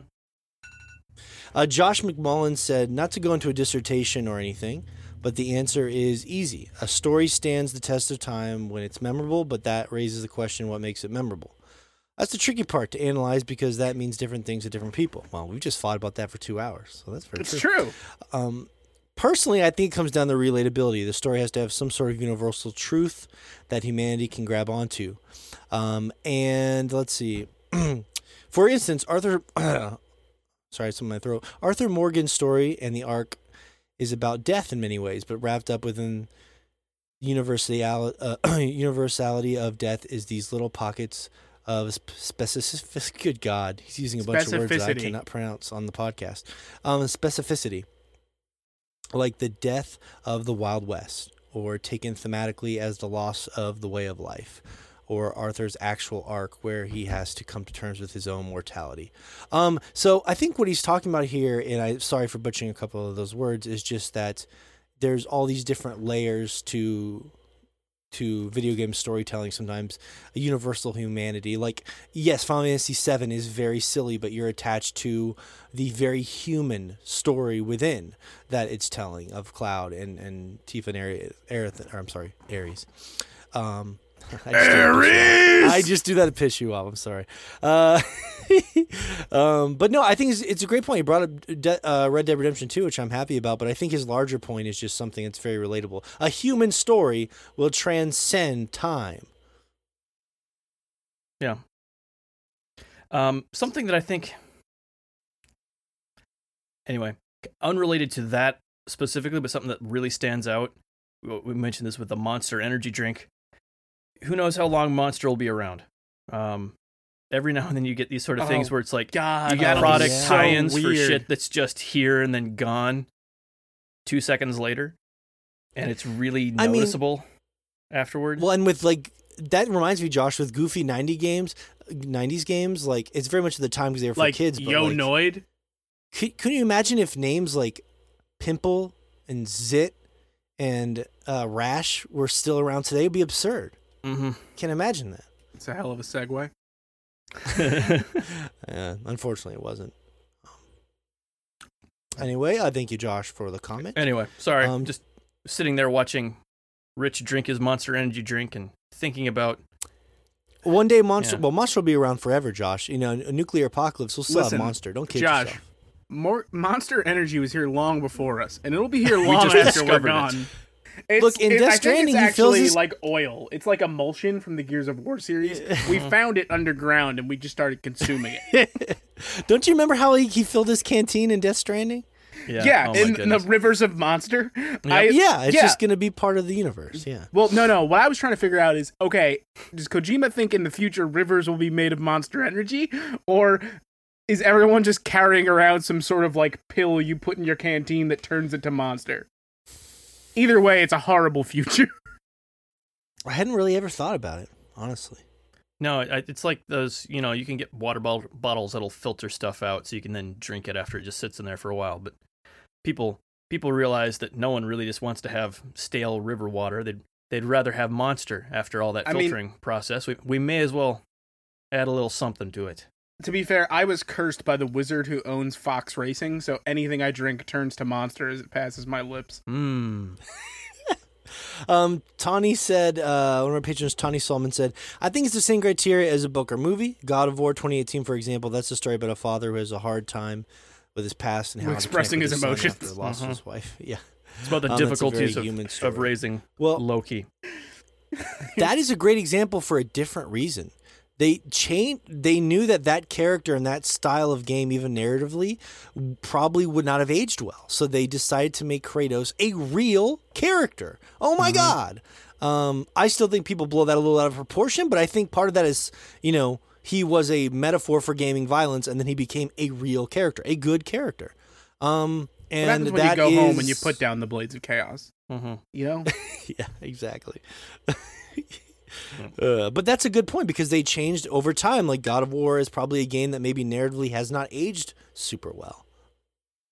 Potentially. Just something to think about. I have to go back and play. Yeah. I wasn't the biggest fan at the time, but... Yeah, you weren't. I know. I remember that. Yeah. So the story was your big... Yeah.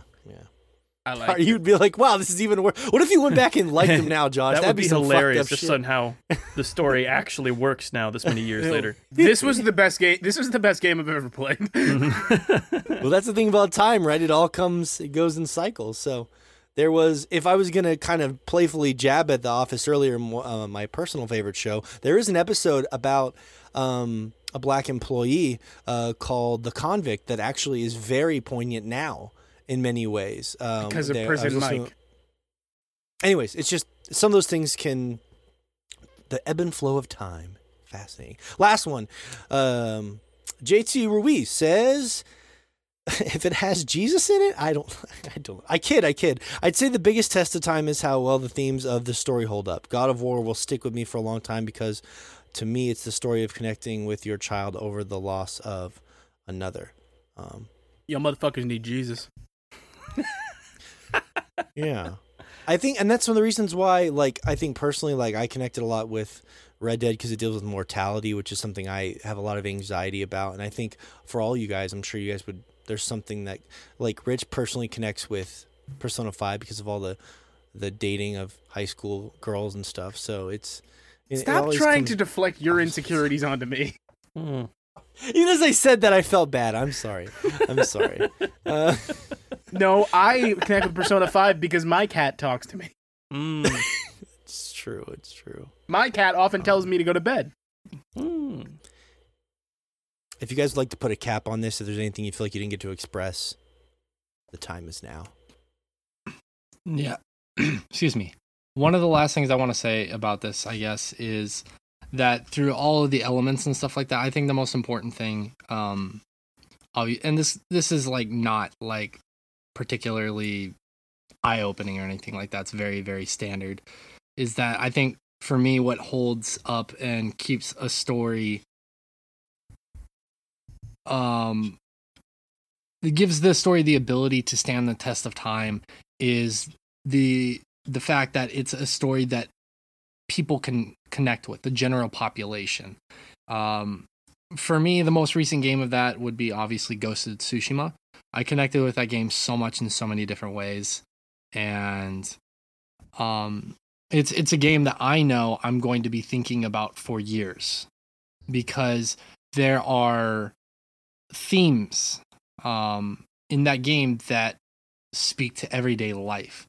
And one specifically I personally hold a lot of value on, and I think about on a daily basis. And I think if a game can touch upon those elements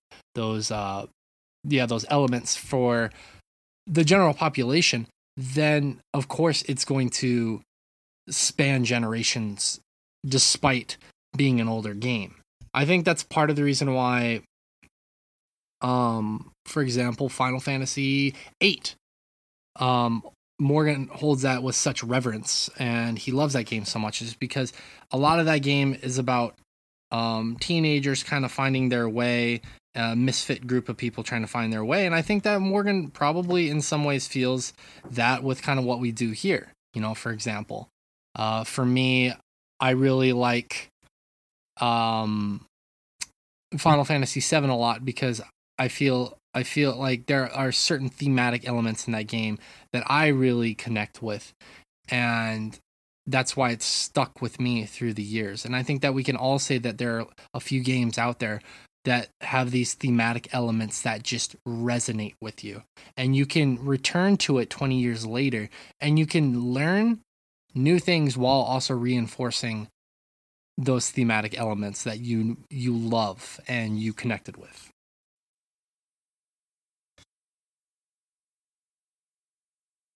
That's some things are, and it's not just a game thing, but it's like any media. Like, it just sometimes it's going to hit you at just the right moment, and it's going to click in a way you weren't expecting, because it's just something you were ready for. So I think it's that's interesting too. Always special whenever those moments happen. So. Yeah, when it feels clicks with you specifically. I think I'm very jealous of Shay, because it's a good transition too, because when I think of like Ghost of Tsushima, like I when I turned that game off there, I feel like I didn't have anything to think about at all. And like, I remember Shay was on the podcast and he had really good analysis last week about how he was noticing all these little details in the world about how, you know, it showed people like praying, and that's how they pray in Japan and this and that. And I thought he did an excellent job of like running that down from his personal perspective. But I remember thinking every single thing he mentioned, I'm like, well, I just assumed that's, I was like, Morgan, I didn't care about any of it, but it wasn't me. And I'm like, I'm jealous that he had such a good experience with this game, because I'm like mad. I'm like, I want that experience. Why didn't I get it? Morgan, if you really want to know how much Ghost of Tsushima impacted Shay, as him and I were talking about it privately over the week, I ended up recommending some Kurosawa films to him. That's where he's at by the end of this. Oh, really? So maybe he didn't realize how much he was into that sort of samurai kind of stuff until this. So that's cool. Yeah, that's cool. Yeah, one of the things, and this is kind of like, as you're trying to lead into that conversation, one of the things I want to say is, like, I was talking to some friends a few days ago and yesterday about this game, and I'm like, have you guys played this game yet? And they're like, no, we haven't had time, money, yada yada. And I was like, and these are friends in Japan, I was like, you need to play this game. And they're like, oh, we will. I'm like, no, but you specifically need to play this game. I mean, the game is amazing on its own, but one of the things that by the end of this game that I loved so much about it, and I understand this, that I love so much about this game, is that it really reinforced my love of Japan, and it really reinforced the reasons why I came over here to me. Like, it's very easy when you are in a situation for a long time to get jaded or to kind of forget the true meaning of what you're doing. We get caught up in the moment, or we get caught up looking towards the future or our past, and we're thinking about these things and we kind of forget what we're doing. And this game has just like completely reinvigorated that for me. Like, I came over here to learn about a different culture and to learn about the history and everything involved with this country. And, you know, I get caught up in my day-to-day stuff, like working on this podcast or working at my job, and playing through these beautiful areas. And it was like, man, I came over here to travel and experience just like everything Japan has to offer. And obviously, due to current conditions, that's very difficult. But last year, when I had the opportunity to travel, I chose not to. You know, I had some personal things going on in my life, and I chose to prioritize other things at the time. But it was like, man, you should be out there traveling, because this is what you came here to do, you know? And that was such a big impact for me in this game. Like at some point between like in the middle of Act 2, I was like, fuck, I love Japan. Like, why have I like been so negative on this lately? I need to be getting out there. I really love it. Why? Yeah, why? I should play more video games. Dude, the funny thing is, like, literally what Shay is saying, it was like exactly how I felt when I was playing Far Cry. I was like, why am I not outside fishing? I live in Montana. This game is like, that's the exact response I had. I'm like, why am I not outside enjoying this place more? Why am I doing it in a video game? Out there, and I hate people. Yeah, that's a fair point. Far Cry 5 isn't an amazing game per se, but like I definitely had that feeling too. Mouth. Like when I was playing that game a little bit and going through the wilderness, I was like, I kind of miss Montana right now, you know, like being back in Japan. Or being in Japan, but I was like, I kind of miss being back home and just like being able to drive 30 minutes and go into the mountains and go hang out in a creek and go fishing or, you know, just go for a hike. Yeah, absolutely. I agree with that. And I can see, you know, you mentioning that makes me understand a lot more why you liked Far Cry 5 so much. But this game, like, dude, I finished it a few days ago. Okay. I know that Rich had mentioned that to try and get you to play it more, and I had mentioned it too, that Act 1 is such a big setup for Act 2 and Act 3. And what's unfortunate about Act 1, like, I still love Act 1, but I feel like because they're trying to set so many things up at the beginning that it felt imbalanced in the sense it's a bloated act. It's a very bloated act, yes. And actually, in some ways, I'm appreciative that it's at the beginning versus at the end, because like at the end you're like, I just want to see how this ends. Wait, I have to keep going. But at the same time, it's at the expense of people like Morgan who are like, man, I'm really not enjoying this combat or this gameplay loop of having to track a bunch of footsteps over and over and over again, which that was not my favorite thing in that game, to be honest with you. But it is a very bloated act, and it kind of bars some people from getting into that story more, because like Act 1 is great. Like I love that, but Act 2 and Act 3 are it's all set up, and Act 2 and Act 3 are really where the game shines. And if you have such a bloated first act and you're not balancing that out between Act 2 and Act 3, it's more difficult. Like it's more difficult to sell somebody on that game. And like obviously I enjoyed it, Act 1 enough to get into it, because I really enjoyed Act 1. But obviously there are going to be people like Morgan who are like, man, this feels bloated. I don't know if I want to keep going. And it's going to bar people. If I could just interject there briefly, I don't necessarily feel like it feels bloated, but I respect what you're saying. I like sometimes bloated games if I like what I'm doing, and I didn't even hate the combat as much as Josh did. I just like. It just felt like a chore, and I could never get over the chore of it. And do you think, like, long-term shakes? I know you're probably the highest. That's what we're talking. Yeah. But like the actual going around the world and stuff was fine, you know. But like, and you get, you know. But do you think for you, because I think you're the highest of this, probably of all of us. Like, I know Rich really enjoyed it, and Josh really enjoyed the story. I like that game quite a bit. And I had trouble kind of getting into it, but you did say buy it on the website. Do you feel like because you enjoyed the game so much, Shay, do you feel like the combat like will have like a negative effect long term for how you remember the game, or no? The combat, like Josh and I were talking about this last night, while we were playing some Wargroove. The combat is serviceable. What they were going for, what I told Josh last night is I feel like when they were making this game, one of the first things that they made was combat, because the combat feels so dated. Like it feels like it came from like late 2000s, like early 2010s game.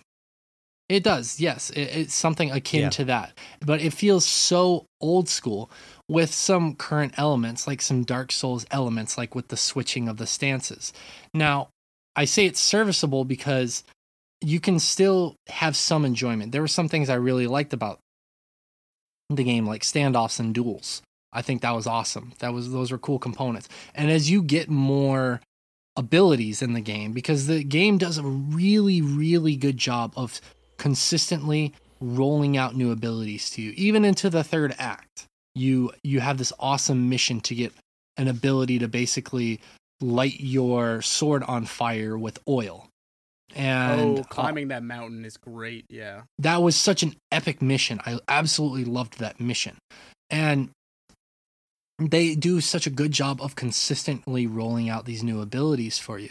But they didn't, like, there was a lot of potential there, and in a lot of marks they did hit, like adding all these cool abilities, but also there were some issues. And this is what I was telling Josh yesterday. For example, one of the issues I ran into, there were a few issues. Like, when, like, there are times where, like, I would get a message from you guys and I want to make sure I'm checking it in case it's anything important. So if I'm in the middle of combat, I'll pause the game for a second, read the message. Okay, not important. I can go back. When you're in a duel, you cannot pause the game because the enemy gets a free slash on you. And when you're in those duels, every hit on you matters, right? And like, I found it really weird that basically you cannot pause in a duel, otherwise the enemy gets a free hit. You are penalized because you're not finishing. Well, and you were on hard too, right? Finish, which was kind of.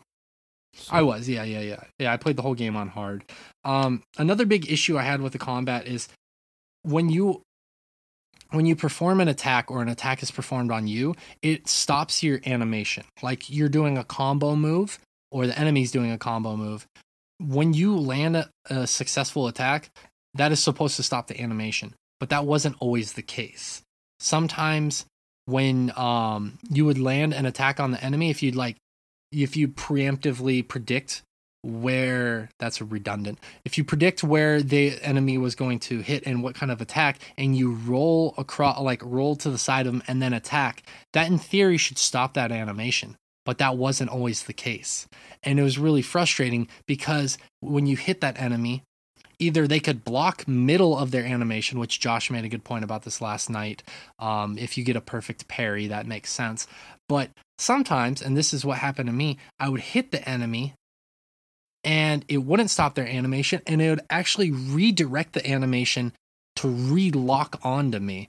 And then the rest of the animation would be finished attacking me, even though I just landed a successful attack. So there were definitely... Yeah. I had some other issues like that. I don't want to sit here and gripe about every single one. I wrote down like 4 issues in terms of the combat. I just think that the combat had a lot of potential, but it didn't quite hit the mark. I think that there were some bugs there. I think that there are some elements that are reminiscent of a generation before's combat. And it didn't detract for me from the story. I still love the fuck out of that story, but also I know for Josh that he didn't want to entirely finish the game because the combat he just did not enjoy, and that did. And again, for you, Morgan, that also impacted your desire to continue in that story. Not necessarily how much you like the story, but your desire to continue. I mean, I'll let Josh talk to her because I already talked about Josh. Do you have anything you want to say to that? I'm sorry, I don't want to jump in. Yeah, like I mentioned this, I think the first time we talked about how the way the combat, everything's locked onto something. It just doesn't work half the time. It's just buggy. It feels like it doesn't work well enough for what they want to do. So that's kind of it. That's the biggest problem right there, because that's just combat as a whole. Just sometimes doesn't. It just doesn't work the way it should. I think as far as the way it's built, and they intended this, but it's still a problem. I still think the stances are a train wreck as far as like they don't do what they say they're supposed to do. And also, I was talking to Shay about this, I was talking to Morgan about this, they fucking force you to use the right one. Because they will pause your game in the middle of combat and force you to change and be like, yeah, stances. You should be using this stance. Yeah. Oh. And it is just obnoxious to have a game pause your game and make you change how you're playing it. And like, I was talking to Shay about this, like, I brought it up last week. Like, wind stance doesn't work. It just doesn't work properly. You shouldn't use it. You should kill all spear users by eventually leveling up. I mean, granted, you can do this however you want, so just do it however you want. Either use items on them, or like the thing that I really liked, you can if you really want to focus on parry, you can make their attacks parryable, or I actually like, just so all the combat's not identical, having the perfect dodge. So there are still unblockable attacks that you can perfect dodge and then counterattack. And I think that felt really good as far as having different responses to different attacks. It got it closer to a place that was just good in general. So I would never change stances fighting spear users.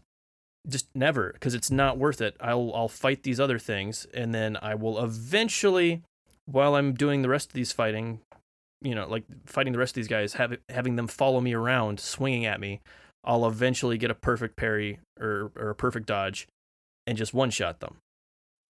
But then, because of the game's really awkward lock-on system, every now and then you're just going to accidentally attack a spear user. And after that happens, 2 or 3 times in an encounter, the game's going to pause your game for you and force you to switch stances. And and that keeps happening all the way through the game. It's not like you must have missed this in the tutorial thing. It happens start to finish. It will pause your combat and interrupt what you're like. Why would that ever be a thing that somehow it's weird got through to the shipped version of the game? If I could just note, I think every stance works once it's fully upgraded. Yeah. But you don't need them. I agree with you 100%, Josh. Like, 90% of the time, you totally don't need to switch. Like, you can play it how you want to play it if the game would be willing to if it would let you. Yeah, and but it goes out of its way to say, oh no, you're doing this wrong. I do think that will be patched out. I hope, are not the only really person hope who they do, because it's has shared that thought. It's a weird choice. I just kind of switched it up to keep things like moving quickly, so I actually only encountered what you were talking about once. And it's kind of crazy to have heard, not just from you, but from other people, that like, oh no, if you don't listen to it, it'll keep doing that. It keeps doing it. I had it do that. It goes into Act 3. He's like, I will not listen to this game. Yeah, I had it do it like right in the middle of a story sequence. Like, I just broke my uncle back out of prison, and we're going on this whirlwind tour, setting things right and all this stuff. And they're like, oh, hey, you remember Wind Stance? Your old buddy, your old pal? Maybe you should use Wind Stance right now. And I just turned the game off. I'm like, okay, no, we're done for now. We're done for now. I'll watch the patch notes, and we'll get back to you. But it's just like it goes out of its way to try to make you play it in a certain way, which is bizarre. Wind Stance. So man, this is weird. So I see what you're saying. I think for me, I didn't actually dislike the combat. I thought it was polished enough. It just felt really old to me. But I mean, it's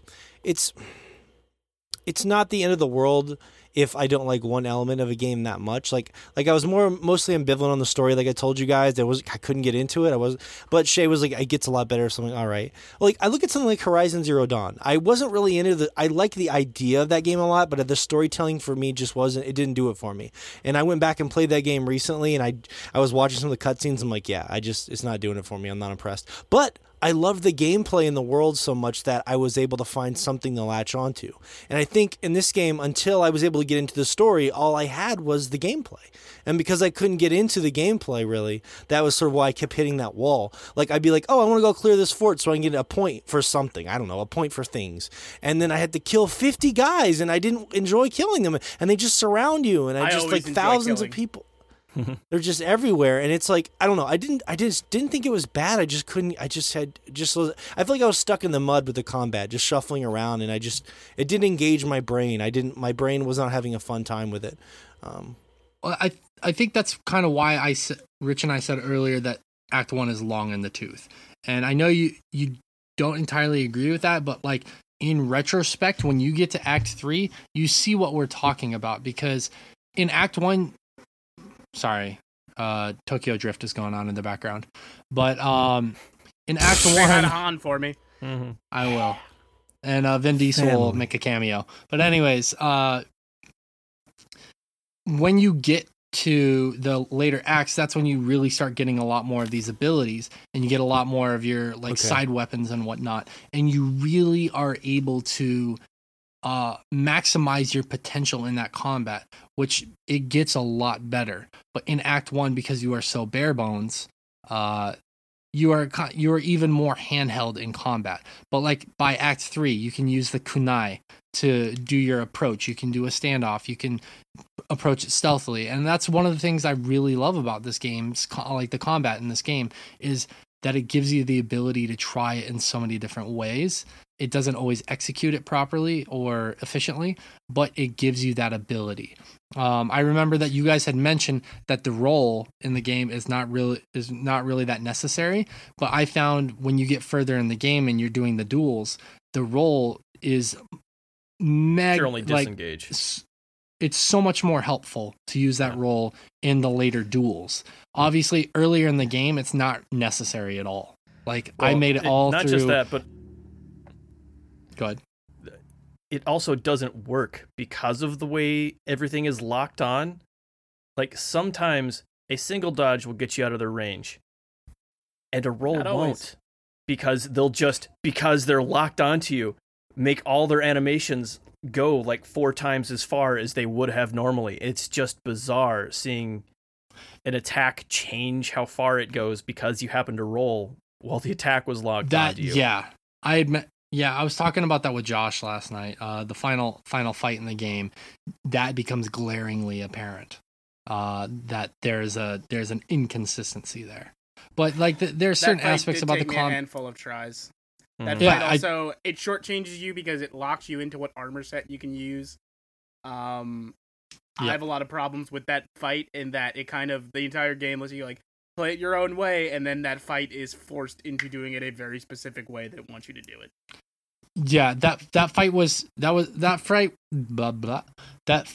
frustrating in that it kind of locked you into a certain thing. It was also frustrating in that was the most Souls-esque fight that you do, and it in that not only the difficulty level but the frustration in how cheap that fight can be in certain areas because of the animations in that final fight. But I want to move away a little bit from the combat on that. Like the combat is definitely I think probably the most contentious thing about this game, which is why we're talking so much about it.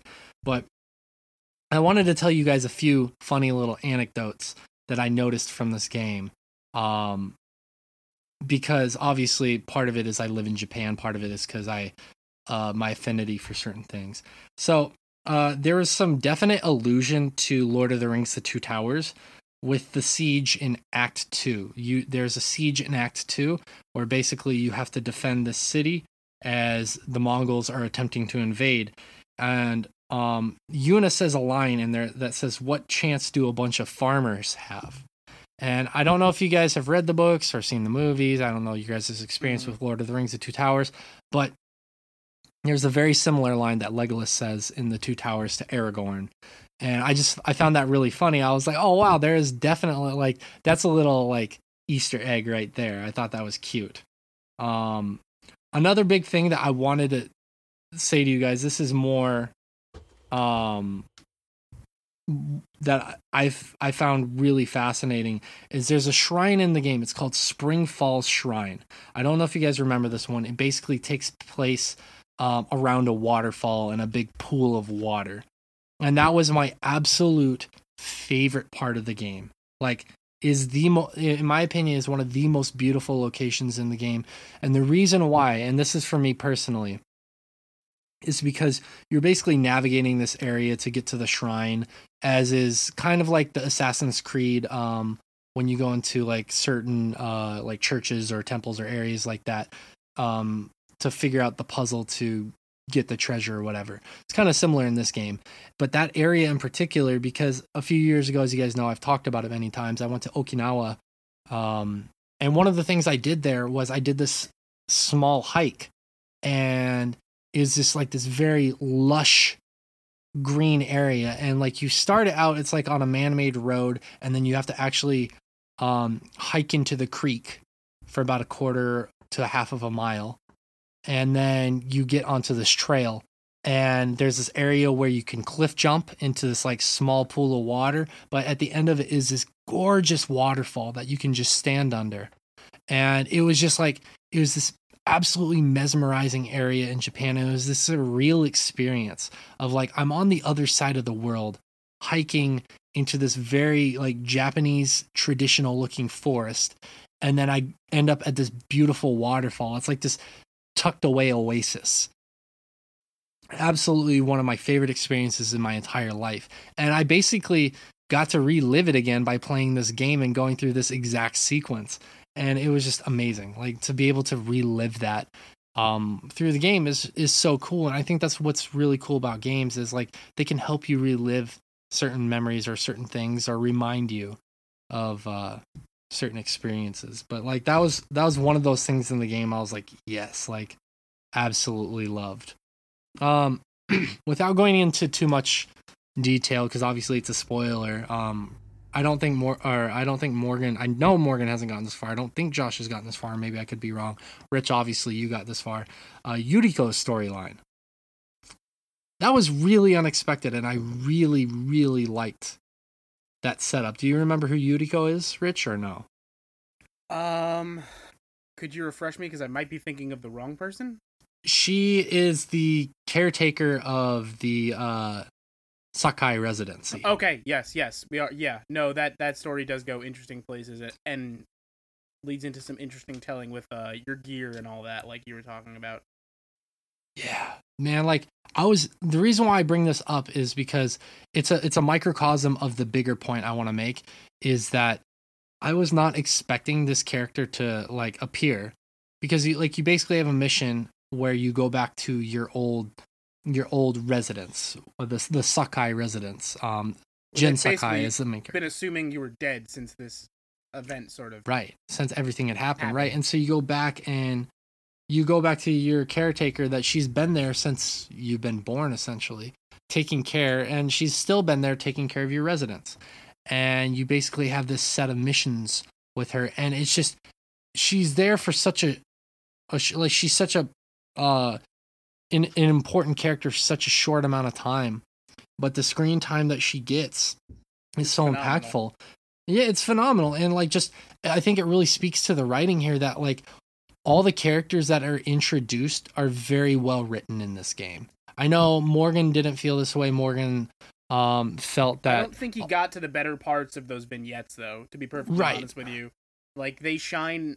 Some of the longer bits are in Act 2, and then they really have good closure in Act 3. I think, to your credit, what you're talking about with Yuriko, you bringing it up immediately reminded me of the last mission with her. Talk about beautiful views in this game, like that cliffside that mission kind of ends on. Yes. Yeah, like and that's, again, kind of actually in Morgan's favor of like when a game is visually stunning, like it can add so much depth to I like to walk to through the story forest and pensively play my flute at sundown.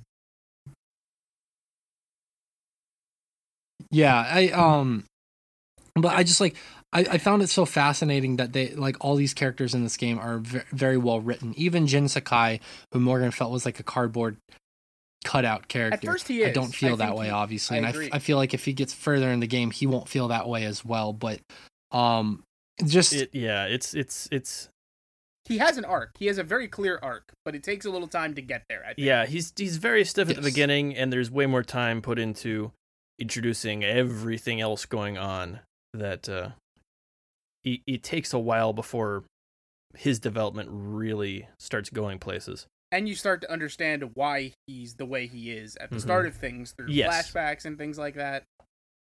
I even said when we were first talking about this game, when I was like a few hours in, I think Jin's stiff. I don't think he's much of a character. Coming out the back end of that game, I think he's a great character. Yeah. He's like, the way he develops is amazing. The way that these guys develop, this studio, Sucker Punch, develops their characters is incredible. For sure. Like, every character has a place that you like. Every main character, or even foil character, I don't know how you'd say that, main foil. Any prominent character that you meet that is given a name and screen time is a well-written character. You absolutely Like you love them or you hate them. Like I hated Khotun Khan, obviously, and that's what you're supposed to do. And the writers did a good job. So well. Yeah. Oh yeah. Yeah, like every character is very well written, and you are so invested in each character's arc. Yeah, this today about Norio. Another great arc through is that the warrior monk Norio is another character with a great. I was gonna say Norio is probably my favorite, honestly. I think Lady Misako, hands down. Masako is amazing. Masako is amazing. I loved Sensei Ishikawa. I loved Kenji's story, actually. As short as it was, I obviously love Yuna's story. I love all the stories in there.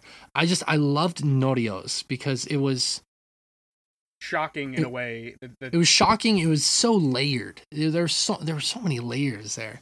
And I'm glad Morgan's not here to make his typical layered joke. But there are so many layers to that story. And yeah, just where it goes is just not what you would expect. And I just loved each one of these characters for so many different reasons. Like I even love the Khan because you hate him and he's so easy to hate. So I love that. Absolutely love that. But yeah, totally. The character, like, here's the thing, and I want to stress this to a lot of people. I understand there are probably people out there like Morgan and even like Josh, where the combat is preventing them from playing this game to its fullest extent. It's rare that I would ever tell somebody to stick with something even though they're not enjoying it. The story in this game is so amazing, and it's stuff I want to talk about, but obviously we can't do spoilers right now, which we're going to be doing a Chomping After Dark next week on this, so we will be getting into full spoilers. But this game, like, I've taken away so much from this game on a personal level, not just like an enjoyment of the game or as a asshole who speaks on games for multiple podcasts, but like in my personal life, I actually took things away from this game. Not a just day-to-day asshole. Yeah, exactly. As a day-to-day asshole. Yeah. So I want to implore people, like, if you have not played this game, just give it a shot. And even if you're not enjoying the gameplay mechanics and loops and whatnot, just watch the story unfold on YouTube. Like, watch some Let's Plays or watch someone stream it, however you want to basically get that experience. I don't care, however you want to, but it's worth it. The story in this game is amazing. And the reason why I implore people to play it is because when you actually get to experience it firsthand, it obviously enhances it even more. This game is amazing. I did not expect to like this game near as much as I thought I didn't expect to like it as much as I did, essentially, at the end of the day. I fell in love with this game so much that, like, I had plans this week and I shirked all of them to just stay in my pajamas literally for 3 days and just sit on my couch and play and beat this game because I could not get enough of this game.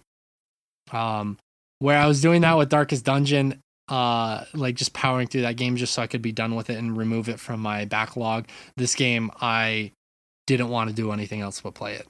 And it's the ending, the way it ends, is so well done, and I can't wait to talk about it on the Chomping After Dark. I really can't.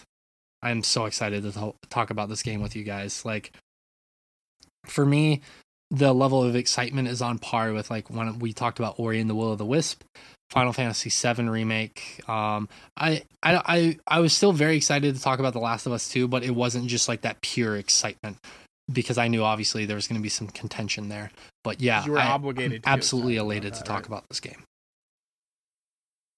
Yeah, I can't wait to dig into this one too, because I was very much going into it initially thinking when we did talk about it, I was kind of the only one who gave a shit, and then you finally got to it, Shay, which I'm glad you did, because you seem super, super ecstatic about it. Yeah, I absolutely love this game. 100%. I feel like worth anybody's time. Just keep in mind that the combat may not be for you. If that's the case, maybe just turn it down to easy and power through the combat. That way you can get to the story and the visuals and everything else. And one thing I know you guys mentioned is obviously the picture mode in this game is phenomenal. Oh yeah, the photo mode is the best photo mode I've ever seen. Yeah, I know you guys mentioned that, so it's worth it. So,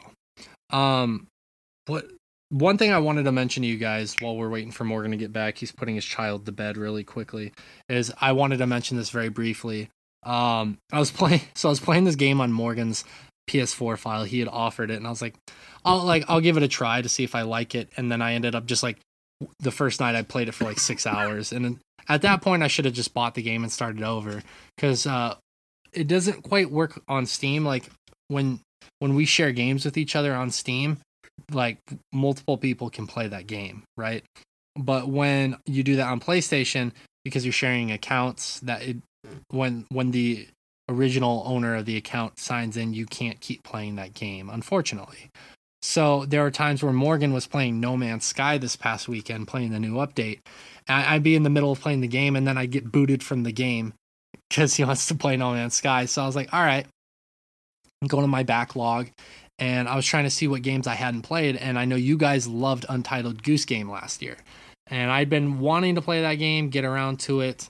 And I just, obviously I didn't have time. I didn't prioritize it.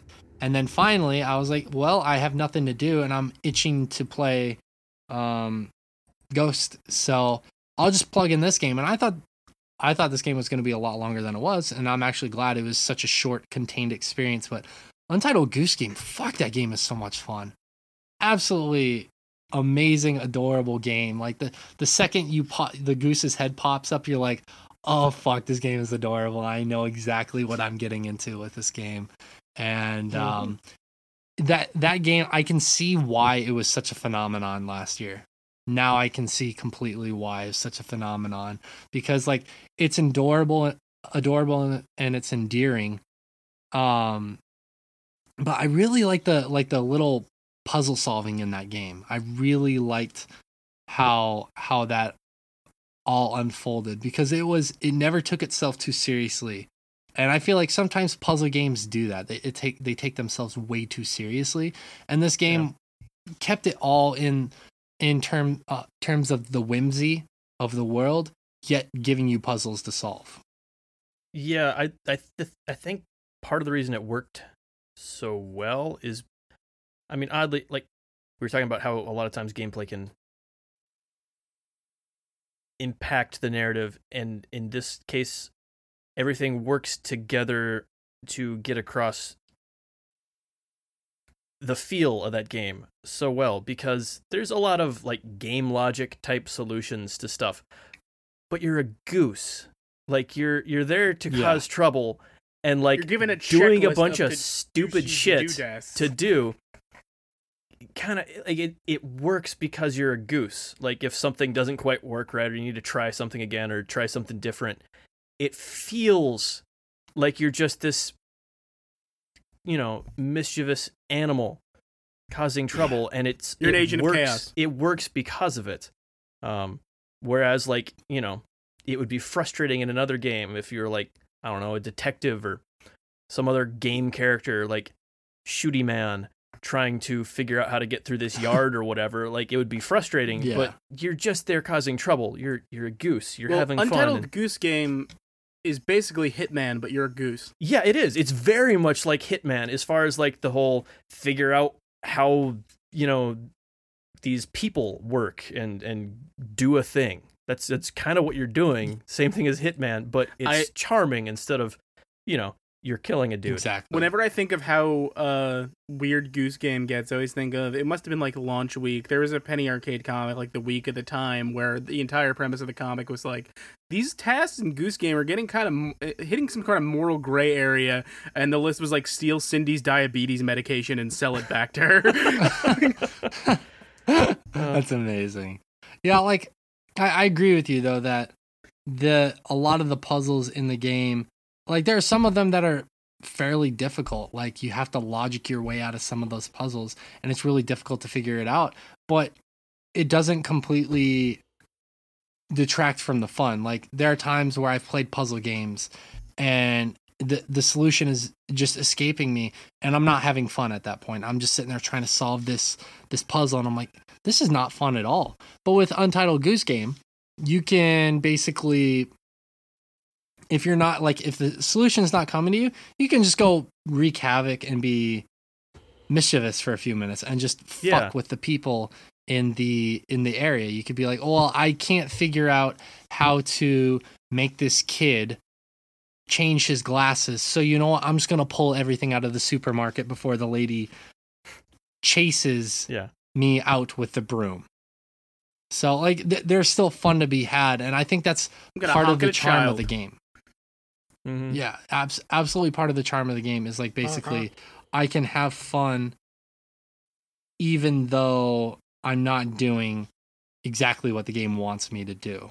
And it can also like, it's a way to actually figure out some of those puzzles. Like if I'm just messing around, it gives me some form of inspiration. Oh, I can actually do this. Okay, maybe I can do this in this situation and solve the puzzle. And so, I didn't want to talk about it too much. Obviously, a lot of people have probably played it at this point. I know you guys have already talked about it.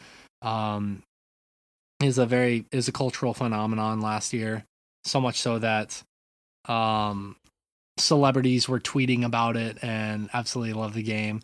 I see why now it got all the praise it got, and it's well deserved. And it's kind of funny because didn't they just announce this week that there's a new multiplayer coming to Untitled Goose Game? Yeah, there's an update. Yeah, there's an update coming next month that will add co-op. Another fun caveat note about Untitled Goose Game, something fun to think about. It's the only game where you can't drive a car and yet there's still a dedicated honk button.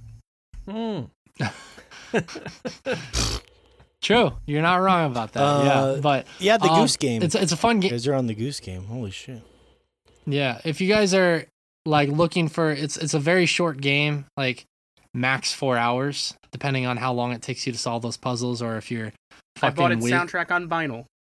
That's awesome. That has a great soundtrack. But if you're Whiz Prodigy, Uber, fucking Puzzle 3000 like Josh, it'll probably take you 30 minutes. But they have enough things because a lot of it is the fun is in screwing around in that game. That a lot of times it's not something like, oh, I know how to do it. A lot of times it's like, I'm gonna chase this kid into a phone booth. Yeah, like let's see what fun stuff we can do here. And it's just it is fun to poke at.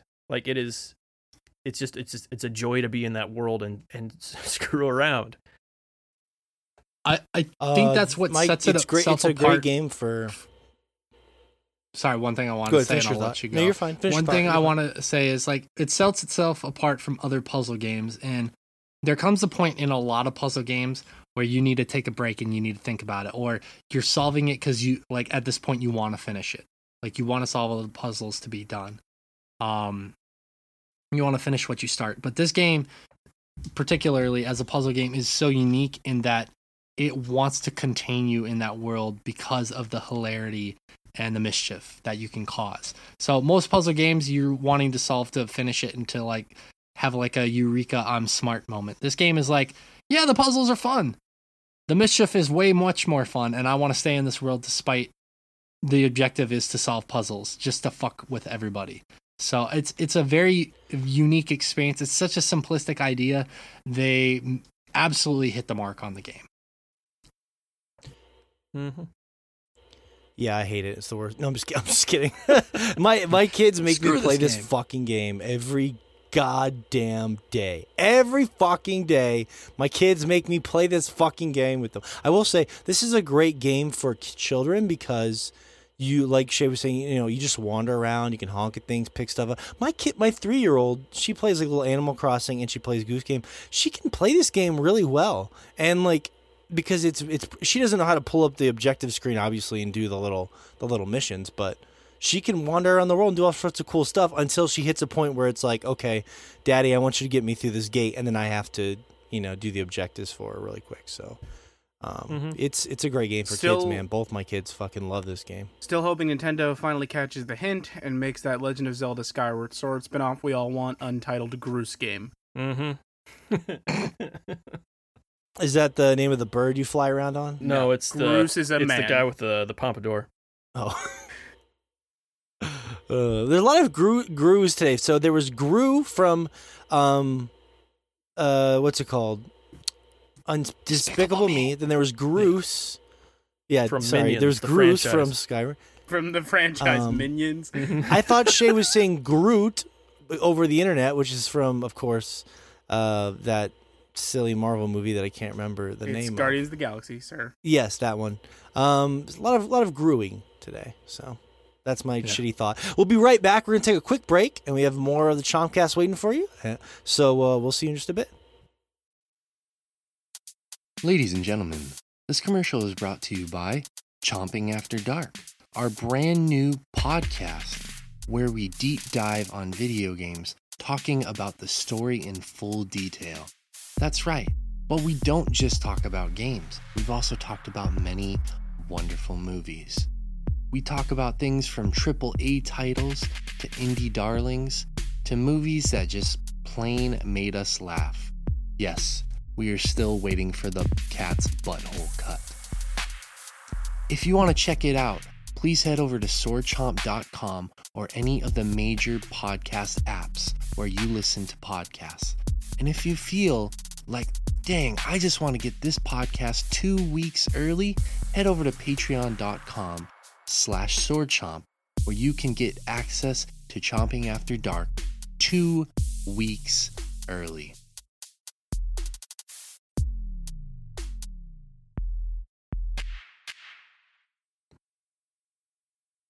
All right, we are back with more of the Chompcast. As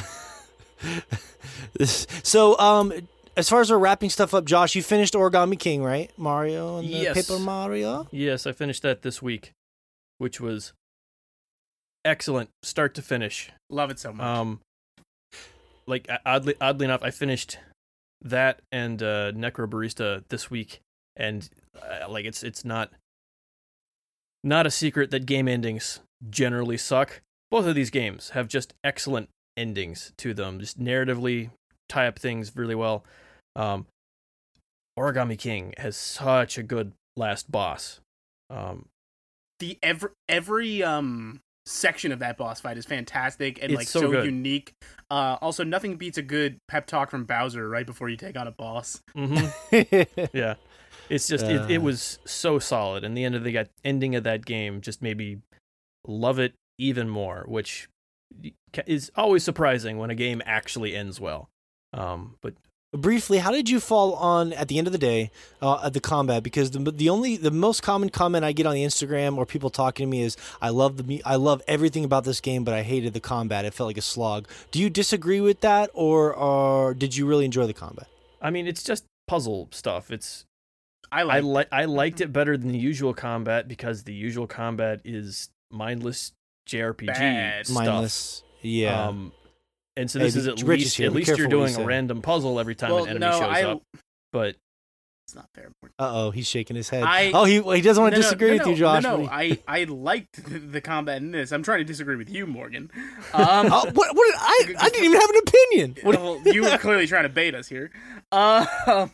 I haven't liked the combat in Paper Mario since that was near door. I really like the combat here. I could say by the end, it gets to maybe be like, all right, I get it. Like, I've seen these same puzzles a million times. But by that point, you kind of have the tools to just skip it if you want at that point. By the end, you can literally just pay to have the fight end.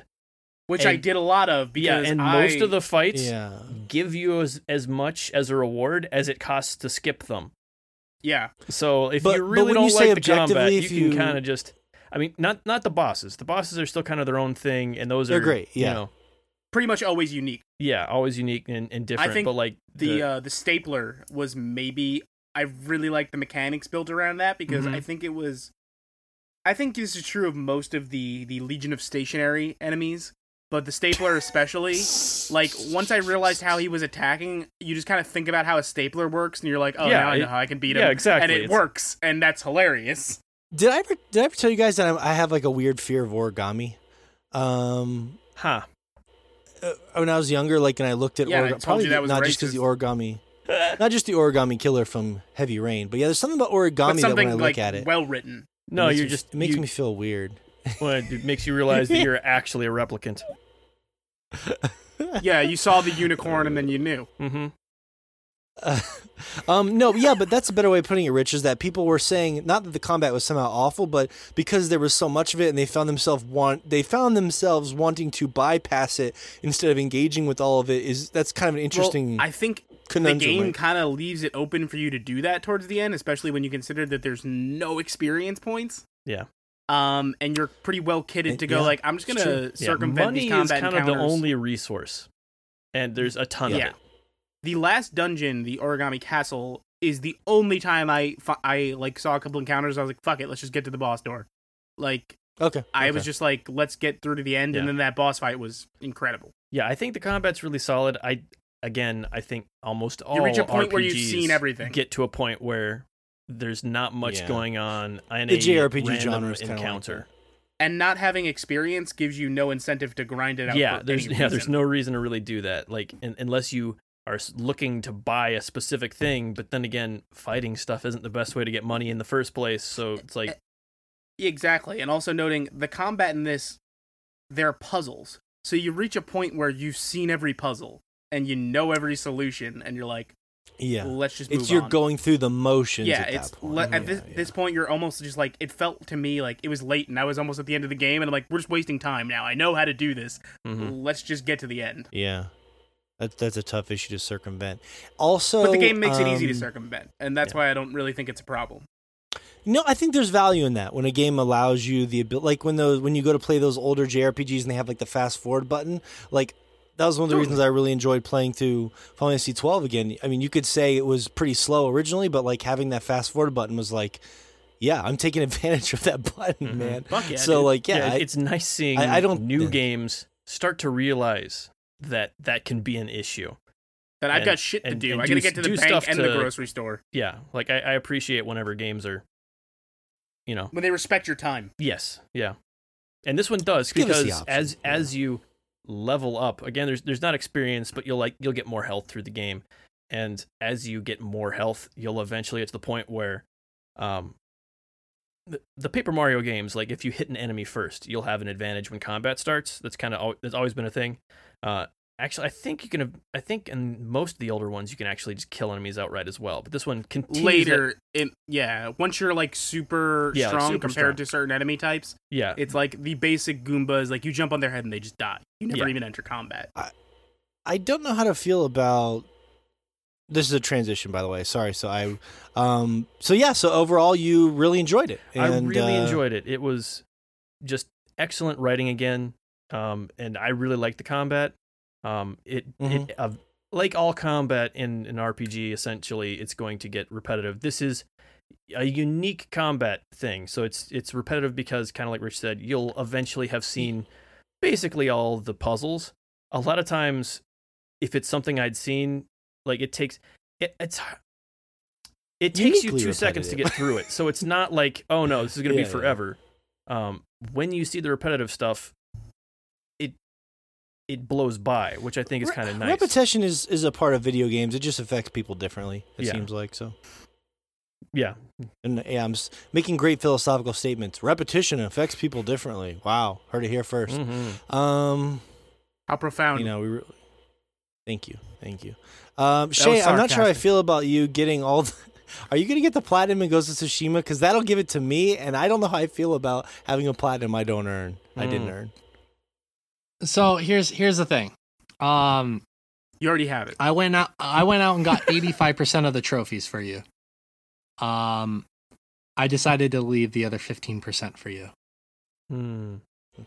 Oh, if I end up enjoying it, then I can get the other 15%. You got that much? That's right. Well, when I was gonna. Yeah, watch what you say, mister.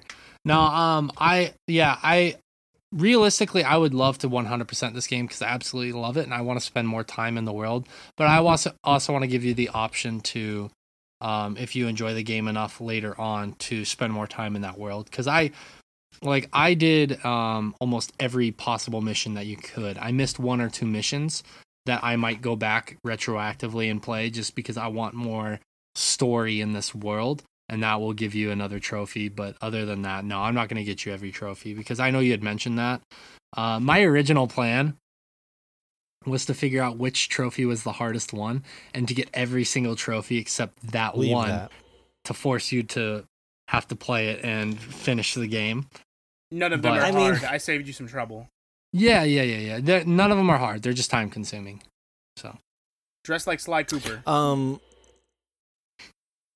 So we really got to talk some. I'm double checking my list here to make sure I didn't skip over anything. Oh, Josh finished up those Necrobarista and Paper. By the way, they have reviews of those up on the website. So you can check those out. From the one only Rich Meister is a review up for Paper Mario and the Origami King, and Ghost of Tsushima. We got some reviews up at swordhunt.com. We got to talk some Battletoads before we get to the polls. We have to talk Toads. We won't go too crazy because Josh hasn't played it yet, and I don't want to torture him with like 20 I think we can minutes keep of it brief. Battletoads. But I played a lot of Battletoads yesterday. Literally yesterday when it came out. Have you ever heard the term Fog of War? Yeah. What if you change that to Frog of War? They're toads. Well, it's about toads, not frogs. But then what if you changed Frog of War to Frog of Battle? And then what if you changed Frog of Battle to Toad of Battle? They're Battletoads. And then you switch the words around to where it said Battletoads. I'm sorry, what was your question? I was really thinking about that a lot last night. Yeah. This is my sketch. This is my Michael Scott sketch. Two more degrees until you're at Kevin Bacon. So. Yeah, just about. Well, Rash and Kevin Bacon were both in X-Men First Class together. Yeah. Okay. So, I got some questions about this game comedically to start with. Why are all the frogs named after acne? Because they're supposed to, okay, you got to think back when the first Battletoads, Battlemaniacs came out. Like, the whole point was gross out. Like, look at these toads. And they were more so meant to be, like, in my opinion, at least at the time, thinking back, it was almost like a parody of, like, the Ninja Turtles. But they had, like, elegant names like Raphael and Leonardo. How did they go from that to Zit and Pimple? Was parody unclear? Okay, I guess that's an extreme jump. And but I see like what you're the saying. whole point being like, oh, they're these gross toads, but they're superheroes and they're here to save the world. Yeah. Do you think it had to play on like how people get warts from frogs and their backs are kind of bumpy and stuff like that? Well, yeah, that was definitely part of it. Like frogs are a little bit grosser in terms of like in people's opinions in the terms of like how amphibians go, frogs and toads. But yeah, Zitrash and Pimple are back. In a new Battletoads that I am weirdly loving. I thought I'd fire it up for like a half hour, see what it's about, and I'm really fucking into it. Yeah, I've been enjoying it too. For the most part, I finished the really long vehicle mission last night. That was the last thing I did. If you didn't play the original Battletoads, the whole point of them putting that mission in and having it be the second mission is in the I remember that the original mission. Battletoads. The second mission is a similar one, but it's so fucking hard. It's where most people just quit the game. Stop. So most people haven't seen past the second mission. That one works fine. We looked that up before the show. It was called Battletoads in Battlemaniacs for the Super Nintendo. What I'm gonna say I'm really loving so far. For one, I mean it's a brawler, a beat 'em up, up to 3 players. I've been playing it single player. I'm assuming Morgan has as well. The thing I really like about the sort of changes for single player are you can actively switch between toads by using the D-pad if you're playing single player, and they reward you for switching mid-combat to like change combos up. And all 3 of the toads play fairly differently. Like Zitz is really fast. Rash is kind of the middle ground character, and then Pimple is the slower heavyweight one.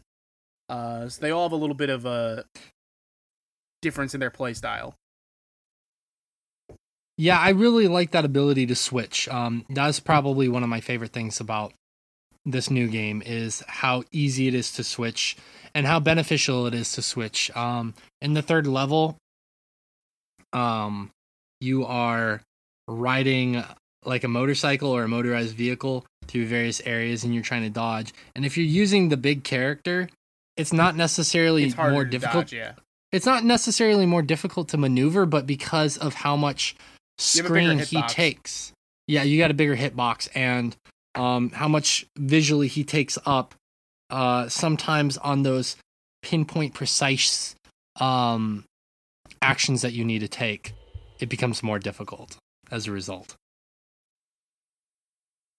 I like the third level a lot because it reminded me of that early level when I was a kid, but I could actually finish it. But from a gameplay perspective, but it did seem pretty simple aesthetically. I'm like, nah, they didn't put a lot of time and effort into the visuals of that level. No, there's not much to that level, but I think it is, to what you're saying, Morgan, kind of a referential thing. I think the levels only get better. And they kind of drag you into later areas. I think it's 25 levels total. They drag you into later areas in some pretty, like, comical ways. I think the writing is actually so fucking good. Like, way better than I expected. And it hit me pretty hard, I think, when the quote-unquote second mission, the menial jobs mission. That was so. Which is a great yes, bit. I agree. That stuff's so. You were talking about the setup for the show. The setup for this game is actually pretty clever. The entire premise of the game. It opens up feeling like, you know, you're the Battletoads at the top of their game. You're beating up these villains and going down the Hollywood Hall of Fame, and you beat up Porkshanks, one of the Battletoads villains from the previous game. And literally, it cuts to the Battletoads then flying through the air, and I believe at one point, Rash yells, "We are God," like just talking about how undefeatable they are. And then basically it's revealed that they have been trapped inside a simulation for 26 years, and they are not famous, and nobody gives a shit about the Battletoads. Yeah, that was great. That's that was a little rough.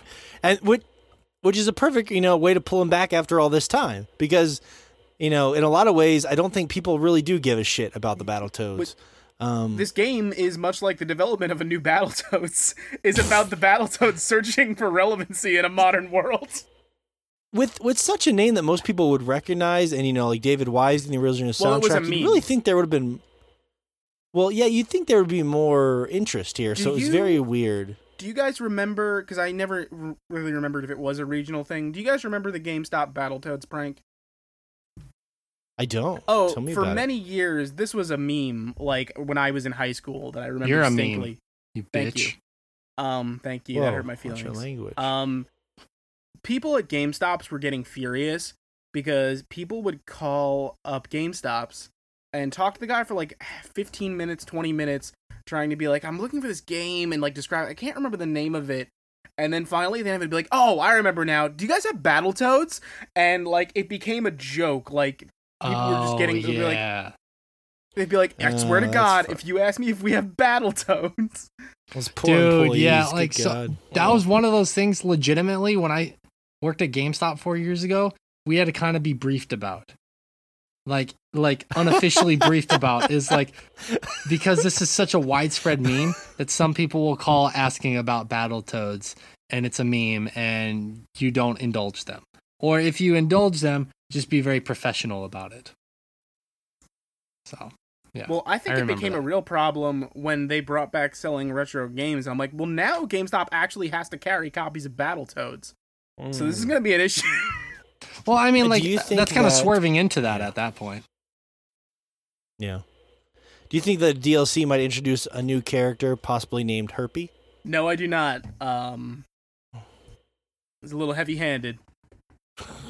I will say Rich, the story is pretty heavy-handed. I mean, the names are pretty heavy-handed. Like, you don't think Herpy Morgan is working with what he's got to work with.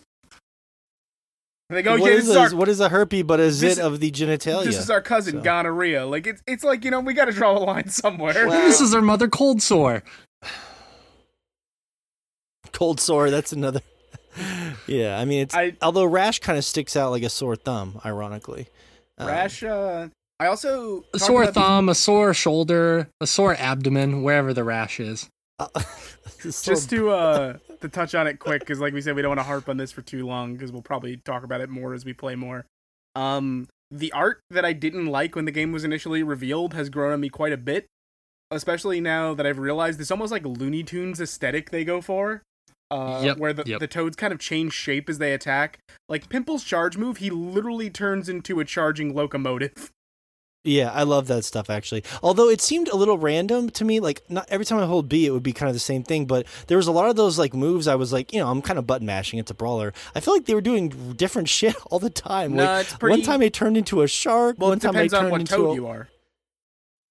No, I mean like just the moves they were doing, I don't know, I probably wasn't paying enough attention. They're all pretty consistent.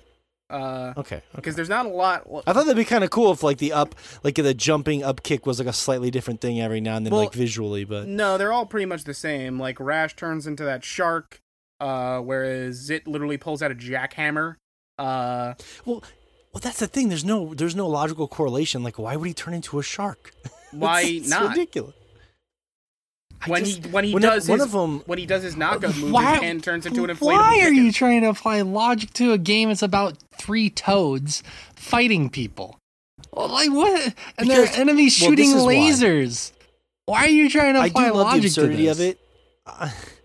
I enjoy the absurdity of it, especially anyone that turns into a shark is cool. But to answer your question, I imagine people sat around and really thought about this. There might be a reason why there's a shark. Because they were going for like a Looney Tunes-esque aesthetic. That's it. You don't need to read into it any more than that. Like it's... Shay, we need you to do an Invoking the Sublime. Get in touch with the developers. I need to know why. Here's the thing, Rich. Back in the 2000s BC, there was a subsect of the Mayans who turned into locomotives. Yeah. They turned into locomotives, which had not been invented yet. You know what they say about a frog, a bullfrog? It's the locomotive of the animal world. But I mentioned that menial jobs chapter. I found that incredibly hilarious. Like the brief section where the toads all get jobs, and you have to like type at the office. And the idea of that stuff is awesome. Yeah, it's a really good laugh. It's played for a really good laugh, and I think the writing only gets better as it goes on.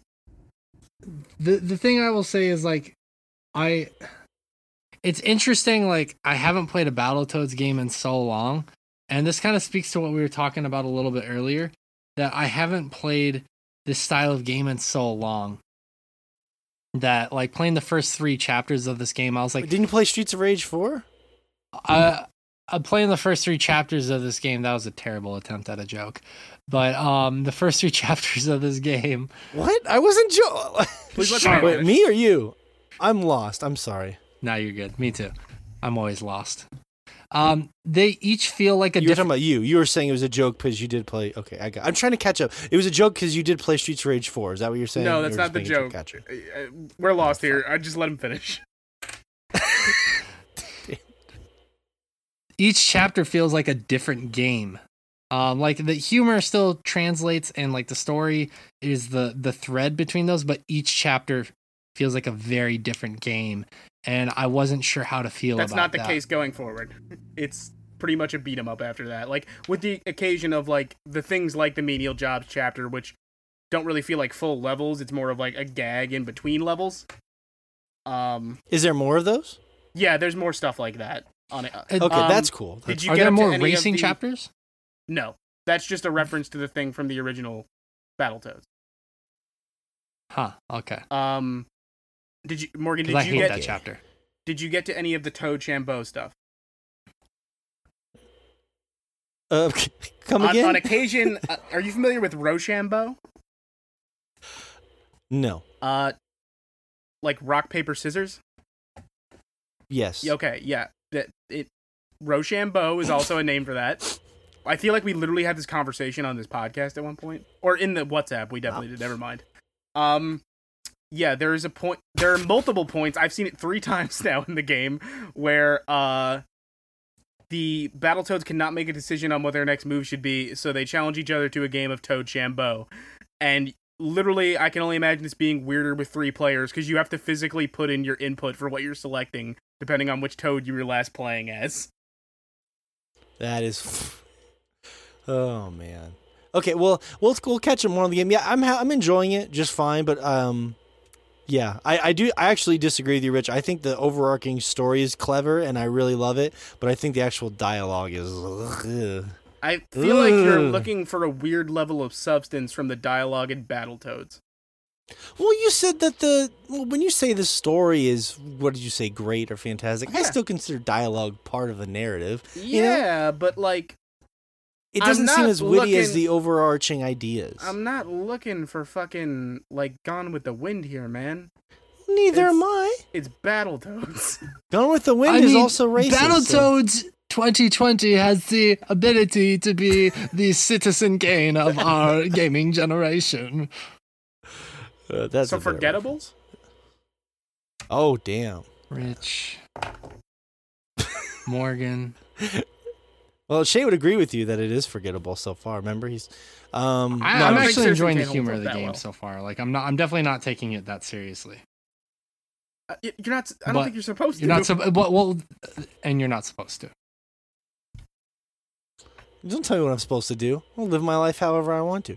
Well, you're doing it wrong so far. Somebody's got to help you. I didn't say I was trying to help you. I just said that the quality of the humor and the dialogue and the voice acting and stuff I thought to be very cringy, but the overarching, like, silly story of the frogs doing their day jobs and being trapped in a simulation, that was all very clever. So that's what I'm trying to say. Josh, what the fuck is Josh doing that for? I'm analyzing everything, Rich. Nothing is gonna get a free pass. All right. I don't know, man. It's like a Looney Tunes level like interaction in the dialogue. Like, I just don't understand the problem you have. Well, the execution is better. Looney Tunes would probably be a better execution. I will agree with you that like seeing the art in motion, it looks good. Definitely is. Yeah, it looks good. It's good.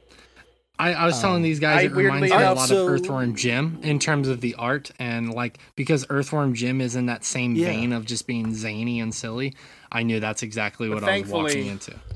I would really like an Earthworm Jim game. There's a new Earthworm Jim coming out, but thankfully it's going to be on a console you'll never own. Is that real? It's coming to that new Atari.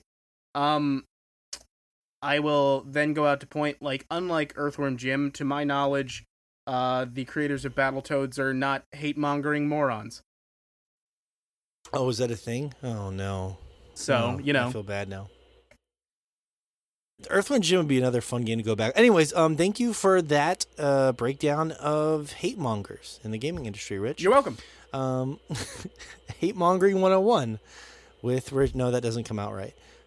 Breaking down the hate mongers in the gaming industry, Rich Meister. So we're going to take our final break, and then we will get to the polls and round up the show. So we got some hilarity that will ensue. So we'll see you right back in just a little bit for more of Chompcast. All right, so we're back, and we're going to round up the show here. We got some hilarious polls to discuss. Josh, why are you looking at me like that? Josh, where have we been? It's 27 days since the last break. Where are we? If you vote on the @SwordChomp Instagram page every Tuesday, we do a poll day. It was a little, and we allow mail-in voting. We do. Oh, I saw the best tweet about that today. I think I sent it to you guys about how for someone who is really a big fan of a mail order bride, he is. Oh yeah, no, I did say that was pretty good. Distaste for someone whose wife came in the mail, is a surprising distaste for the post office. Guys, I have a quick question for you though. In all seriousness. Ask where are we? Well, we're all in different places. I'm in Montana. And I'm in hell. Rich is from Brooklyn, where they get Brooklyn-style pizza. I am not from Brooklyn. You're from Bwookwyn? Excellent try. You're from Bwookwyn, which? He's from the boroughs. Don't you know Bwookwyn? He's from the 5 boroughs. I'm from Bwookwyn. You know Bwookwyn? Oh, that reminds me. Do you guys think it's cute when people say no? I forgot what I was gonna say now, you bastard. Hold on. Oh yeah, when they say hello, but in the cute like anime way, like hello. Do you think that's cute? No, I don't. What just happened? Hello. You're describing baby talk, and no, that has never been cute. That's not anime, Morgan. That's Little Einsteins is what you're talking about. That's not an anime. No. That's an animation, but not an anime. Hello. Whatever. That's our new band name, Rich. Hello from Bwookwyn. Well, We'll play some really smooth jazz, and we'll be like, "Hello, we are hello from Bwookwyn," and we're gonna play some nice smooth beats for you. We're playing you right from under the Hawaii wine. One of our first polls this week, 60% of our audience said that Ghost of Tsushima is basically a Japanese Assassin's Creed game. How do you guys feel about that? I'm pretty sure the developers were American. Yeah. One thing, actually, I did do research on this because I actually was asked the question. I was curious, about the creation of this game, and I did some research on my own as well. So I was curious if Khotun Khan was actually based off of a real character. And a lot of the set pieces, like the characters and stuff in this game, are actually not real characters. And the reason why they did that is because the studio actually went out of their way, Sucker Punch went out of their way to ask people who are more informed than they are if using actual historical figures and characters would be cultural appropriation. And the people they spoke to were like, yeah, that would be cultural appropriation if you guys do that. Obviously, you're not from Japan. And so a lot of these talk to people who didn't know about cultural appropriation. But then again, if they're making a ridiculous samurai game, then yeah. If you're not telling want to do that for different reasons, but also I mean, the Battle of Tsushima was real, but the players and the events specifically of this are not. Yeah. Yes. Right. Yeah. No. A lot of the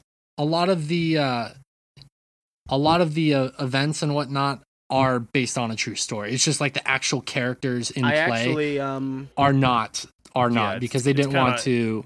It's like the Patriot offend anybody.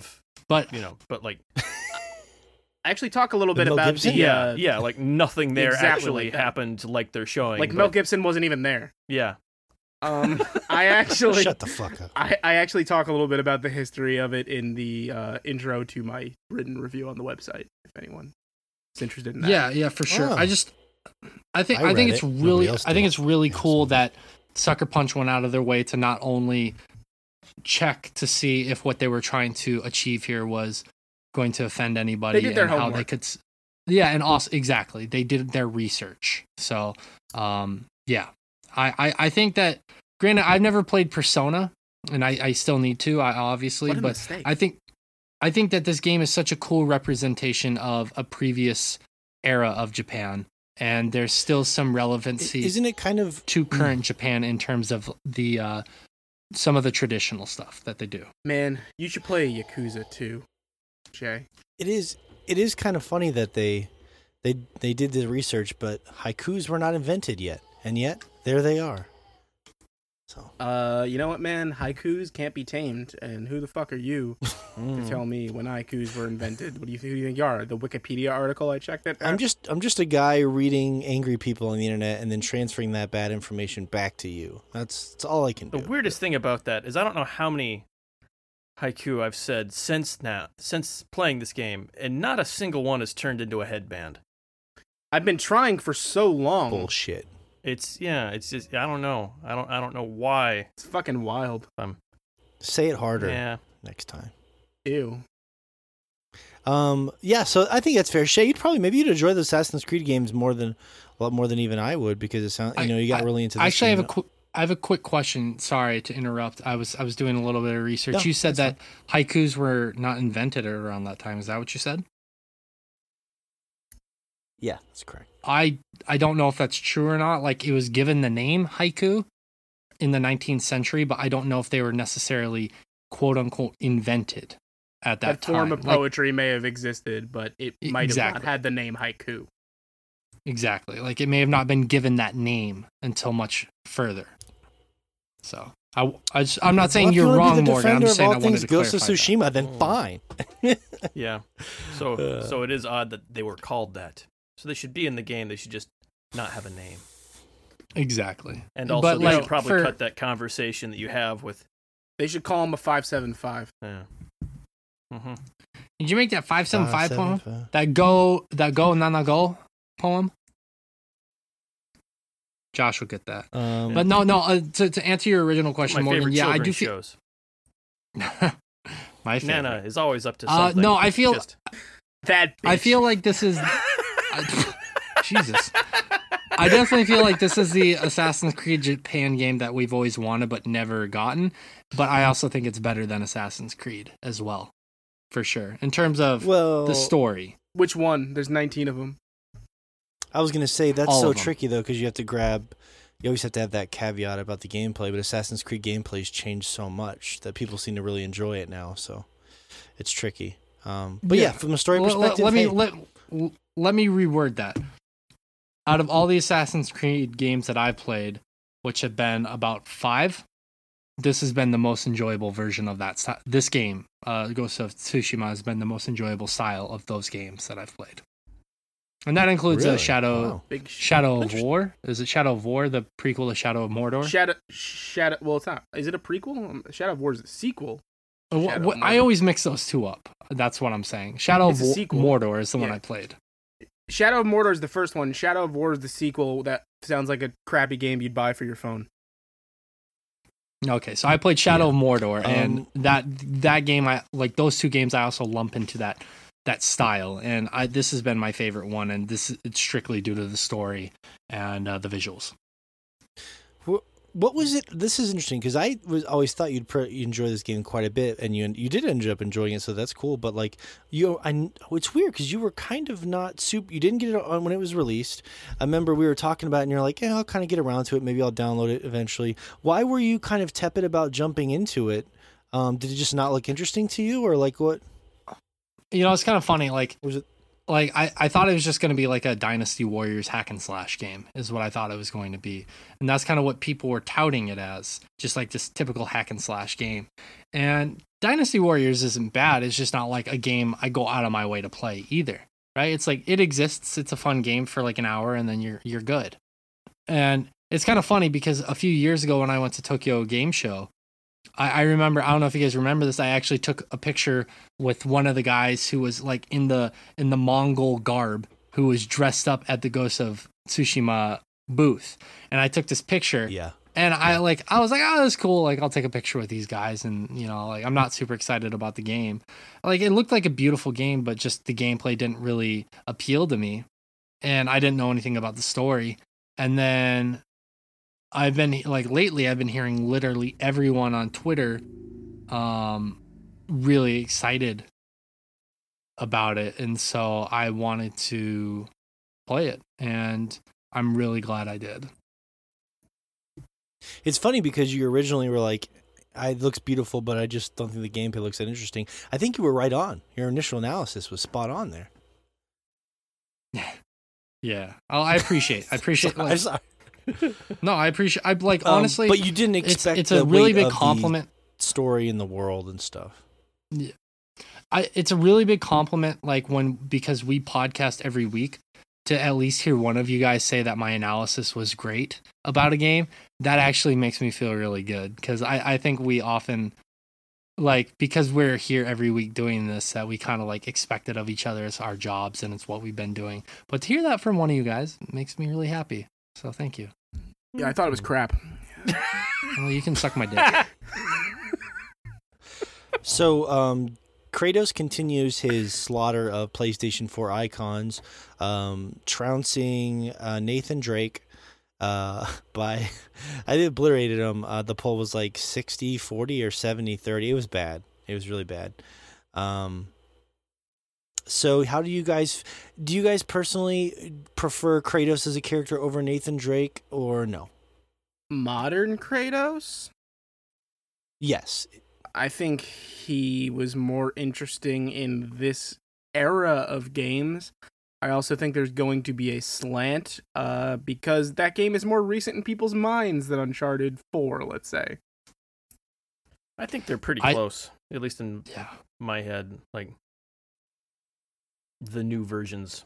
If we were talking PS3 era, it would be Drake all the way because there was nothing interesting happening with Kratos as a character on the PS3. Yeah, he kind of... Yeah. Well, it was just the one note forever. So, yeah, the change in direction and actually doing something interesting with the character is what is so impressive about it, was that they managed to do that with Kratos. And yeah, it's really impressive. So boy. Yeah. Yeah, that's I think that's the thing is like the other games, Kratos was a one-note character, and the newest game between this two is a new God of War game where they actually expanded upon Kratos's character, and he was already a beloved character even though he's a one-note character up until this point. So to give him more depth was a really cool move. But I like Drake more. Granted, my experiences with both franchises, Uncharted 4, I haven't played the others. I need to go back and play those eventually. And then with God of War, I played God of War 1, and then I played the new God of War. And yeah, Drake's actually killed way more people than Kratos. It's true, but Drake hasn't killed any gods, is the thing. That we know of.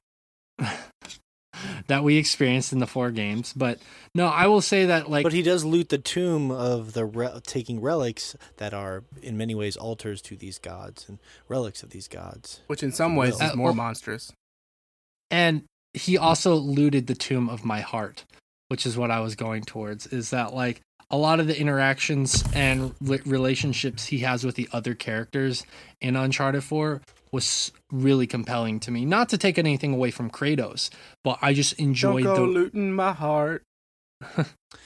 Yeah, I think Dave worked on Drake for a long time. I think people forget how fleshed out he was. I mean, it's easy to look at Kratos because he's got the big, nice beard and he's the father figure, whereas like Drake was mostly just having relationship issues. I think people really like Drake, but they just really like the modern Kratos. But yeah, I think Drake is underappreciated. Remember how stupid we thought he would be as a character, and then we played those games and it was like, oh my god, he's actually a really well realized, well acted character and he's just obsessed. I thought he was interesting to me because he was so obsessed with what he did. He would like destroyed his life. He couldn't focus on his relationship, and he was deceiving Elena and his friends and all this stuff because he was so obsessed. And like I've always related to those sort of stories as someone who's been very driven. Look, in Nate, life. Yeah, but that brother you never mentioned. Again, like I mean, some of that was there, but a lot of the depth to the character is recent.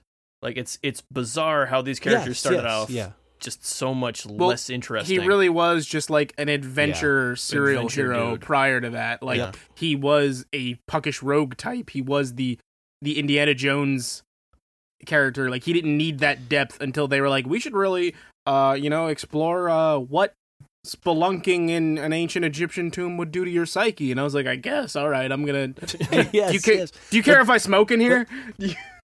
That's when I started to get into it, though, was 3, and that's when it started happening. So I agree with you guys, though. Yeah, for 100%. And, Uncharted Lost Legacy, best Uncharted game. Oh, get out of here. You don't mean that. I 100% mean that. Yeah. I've said it before. It's good. You played that one too, Josh? Yeah. I thought that one had one of the worst villains that I could have remembered in the franchise, and that's important to me. I need a good villain, too. And also, it's all about Ganesh, baby. What is this, Silicon Valley? Oh, that's Dinesh. Sorry. I don't watch that show. Shay's going to miss this, and I thought this was someone important, so I'm sad. But you guys were right. The audience, 60 to 40, said they did enjoy mint-flavored food. Yeah. Pretty revolting, I know. Horrifying, but... Your experiences are not universal.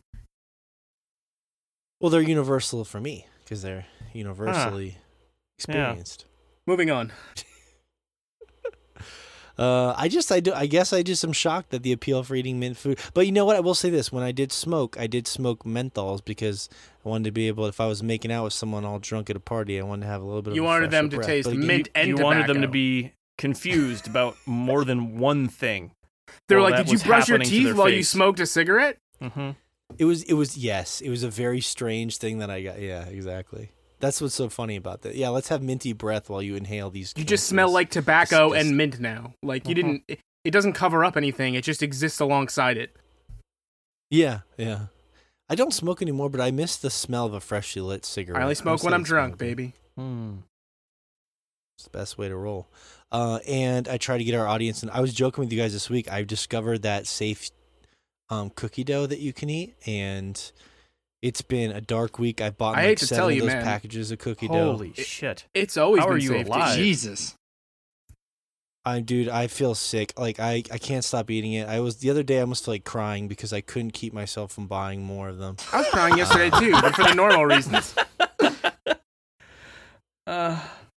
I waited my whole life for like this sort of a thing because I was always. You could have always been eating it. I don't know. He's making up for a lifetime of eating cookie dough now. You used to literally peel it. Finally told him it was okay.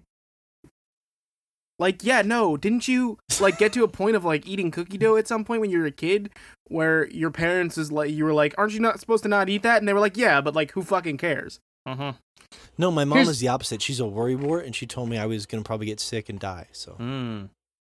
Here's the thing, Morgan. Here's the thing. I sent you guys this clip of this interview that David Blaine and Joe Rogan did, and it was really fascinating. I'm sure some of you who are listening have watched it. But David Blaine like really opened up in this episode, which is why I enjoyed it, because David Blaine is usually a pretty tight-lipped dude, because he like it adds to his character and his mystique. But one of the things he talked about is because like in magic, blah. I don't know why he's Dracula all of a sudden, but anyways, his character he's an illusionist. A guy named all right, David. That's the term now. Come on. Yeah, no, you're thinking of Chris Angel, who's somehow much worse. Or the film The Illusionist, which is actually really great. I know. Anyways, Chris Angel's brother owned a music store in the town I grew up in. Anyways, so he was talking about when he started doing the regurgitating the frog trick, and he said he started doing it about 4 years ago. And Joe asked him like, "How did you start doing this?" Because like if you swallow a frog because of like their pores and like the material that they have on their skin and whatnot, that will actually cause salmonella. So what David Blaine started doing was he started doing this trick, and he would get salmonella the first few times that he would try this trick. So he did it repeatedly to make himself immune or less susceptible to salmonella. And then now when he does it, like there's no risk or a very low risk of him getting salmonella. That's crazy. So while you were sitting there in deep-rooted fear about getting salmonella from cookie dough, David Blaine was saying, "Fuck your salmonella. He gave himself I'll swallow food frogs poisoning all day." so many times in a row that it just doesn't happen anymore. So what you should be doing is swallowing frogs, not buying safety cookie dough, idiot. Speaking of which, was he swallowing zit or pimple? Those are toads, and you need to leave. But, you really need to get I'm that. trying but to bring like, it back, all right? You can't bring it back. They're not the same thing. The thing that's actually crazy about that is like because he has to swallow a gallon of water in order to efficiently protect the frog in his stomach because of stomach acid and whatnot. That's like the required amount in order to completely protect the frog. He can't eat 36 hours before he does that trick. So he starves himself for 36 hours, and then when he goes to do the trick, he swallows a gallon of water, and basically, and then frog. He's figured out how to manipulate his stomach and his digestive system to basically work the frog up out. And if like he has too much water in there, he can make himself like regurgitate that water enough to where he can locate the frog and bring it up. It's fucking crazy. Oh my god! But dude, what's crazy about that is like how many frogs were lost in practicing. 0. Like when he was. He said 0. He never lost a single frog. Yeah, because I mean, if he lost one, he'd definitely admit to it. Yeah, no, he'd totally cop to that. He'd be like, "Yeah, I killed 30 of them." He didn't swallow a single frog. That seems insane.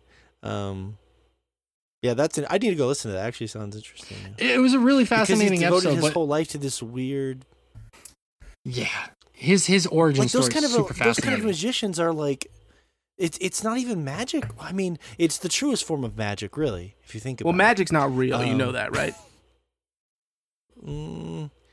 This podcast is magic every week. You can tell me that's not real? He's got you there, Rich. Checkmate.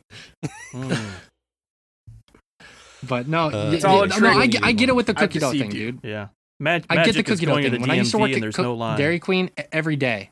Never happened. Fucking cookie dough every day. And yesterday, so like this is the last thing I will say to you, because I'm sure you guys want to close out the show. I went to McDonald's with my friend yesterday, and McDonald's is actually much better here in Japan because there's actually quality control and everything here. Because they make the food out of food. Yes, exactly. That doesn't sound. That depends on your definition of better. That's fair. That's fair. Good point, Rich. But my friend, she wanted to get some food because we're about to go shopping for some things for school next week. We work at the same company. And I was just going to get some French fries, and I look up and I see caramel and macadamia nut pancakes. And I was like, I guess I'm getting pancakes. And then I look over and there's like this slushy, and it's really famous in Japan. It's called Blue Hawaii. Never had it before. My students talk about it all the time. I was like, I guess I'm getting a slushy. And then I'm up there ordering these things. And then they have a McFlurry, and there's this candy bar here called Black Thunder. It's super good. You cannot get it easily in America. And I was like, I guess I'm getting a Black Thunder McFlurry too. And like what spiraled in from like just massive spiral from me wanting to just get some French fries to me just ordering a whole meal out of nowhere. So like I empathize with you, Morgan, because like I don't know I'd call what you ate a meal. Yeah, no, you had like 5 desserts. You're like an unsupervised 5-year-old. Yeah. Again, we talked about this at the beginning of the podcast. We don't shame people for their I do tastes. pretty regularly. Well, Rich, I could make some jokes right now at your expense, but I'm not going to because I have too much respect for you.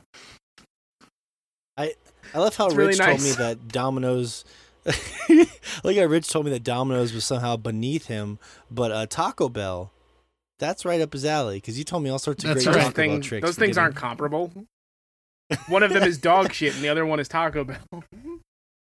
Although, you know, if you live somewhere that was famous for Mexican food, maybe you'd feel differently. But you do live somewhere No, that's because famous Taco for Bell's Italian its own food. category. Like I gotta. Yeah, it's not food. It's Exactly. Okay, Josh gets it. All right. You go to Taco Bell I for guess I'd have to Taco buy Bell, that. not for food. Yeah, no, it's not like a meal. You go there for the bell, really. You know what you could do, Shay, because we always talk about cookie dough ice cream. You could literally take those little sections of cookie dough they put in that packet. There's 24 of them. You could drop like 5 or 6 of those in a vanilla ice cream bowl, and you would have like your own amazing homemade cookie dough ice cream. You know what I'm curious the about? I'm curious about actually cooking up the ones that are supposed to be safe. Part of me wonders if they even cook into cookies Well, no, anymore. I think you can be. They can be cooked. I mean, you'd Those think so, Yeah, but like, who the fuck would No, do it says that? it on the package. Like it says. It does. It does. I've read the why package. bother? thoroughly. If the whole point was to make this cookie dough Yes. experience Yes. for people who Because are terrified the fact of a raw egg, it seems like there are easier ways to do that than to have it Well- actually still bake into a cookie.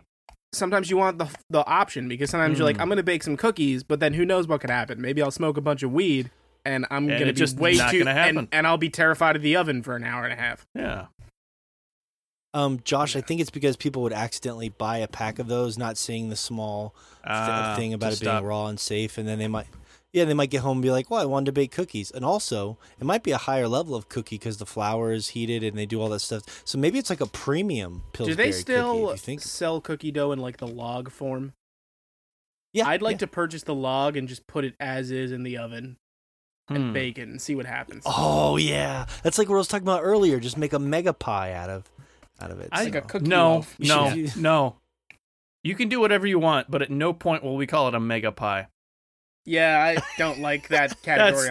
That's mega pies should not exist. Whatever they are, I don't think we can allow them in this reality.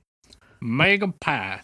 You No, and I your remember one scientists time. were too busy thinking about whether or not you could. You never stopped to question if you should. Exactly. Back when I was in college and I was living with my friends when I first went to college, we tried to, like, there's this recipe where you take cookie dough and you surround an Oreo and you bake it in the oven for a short amount of time. And you're supposed to get this, like, cookie dough covered Oreo. And we tried that.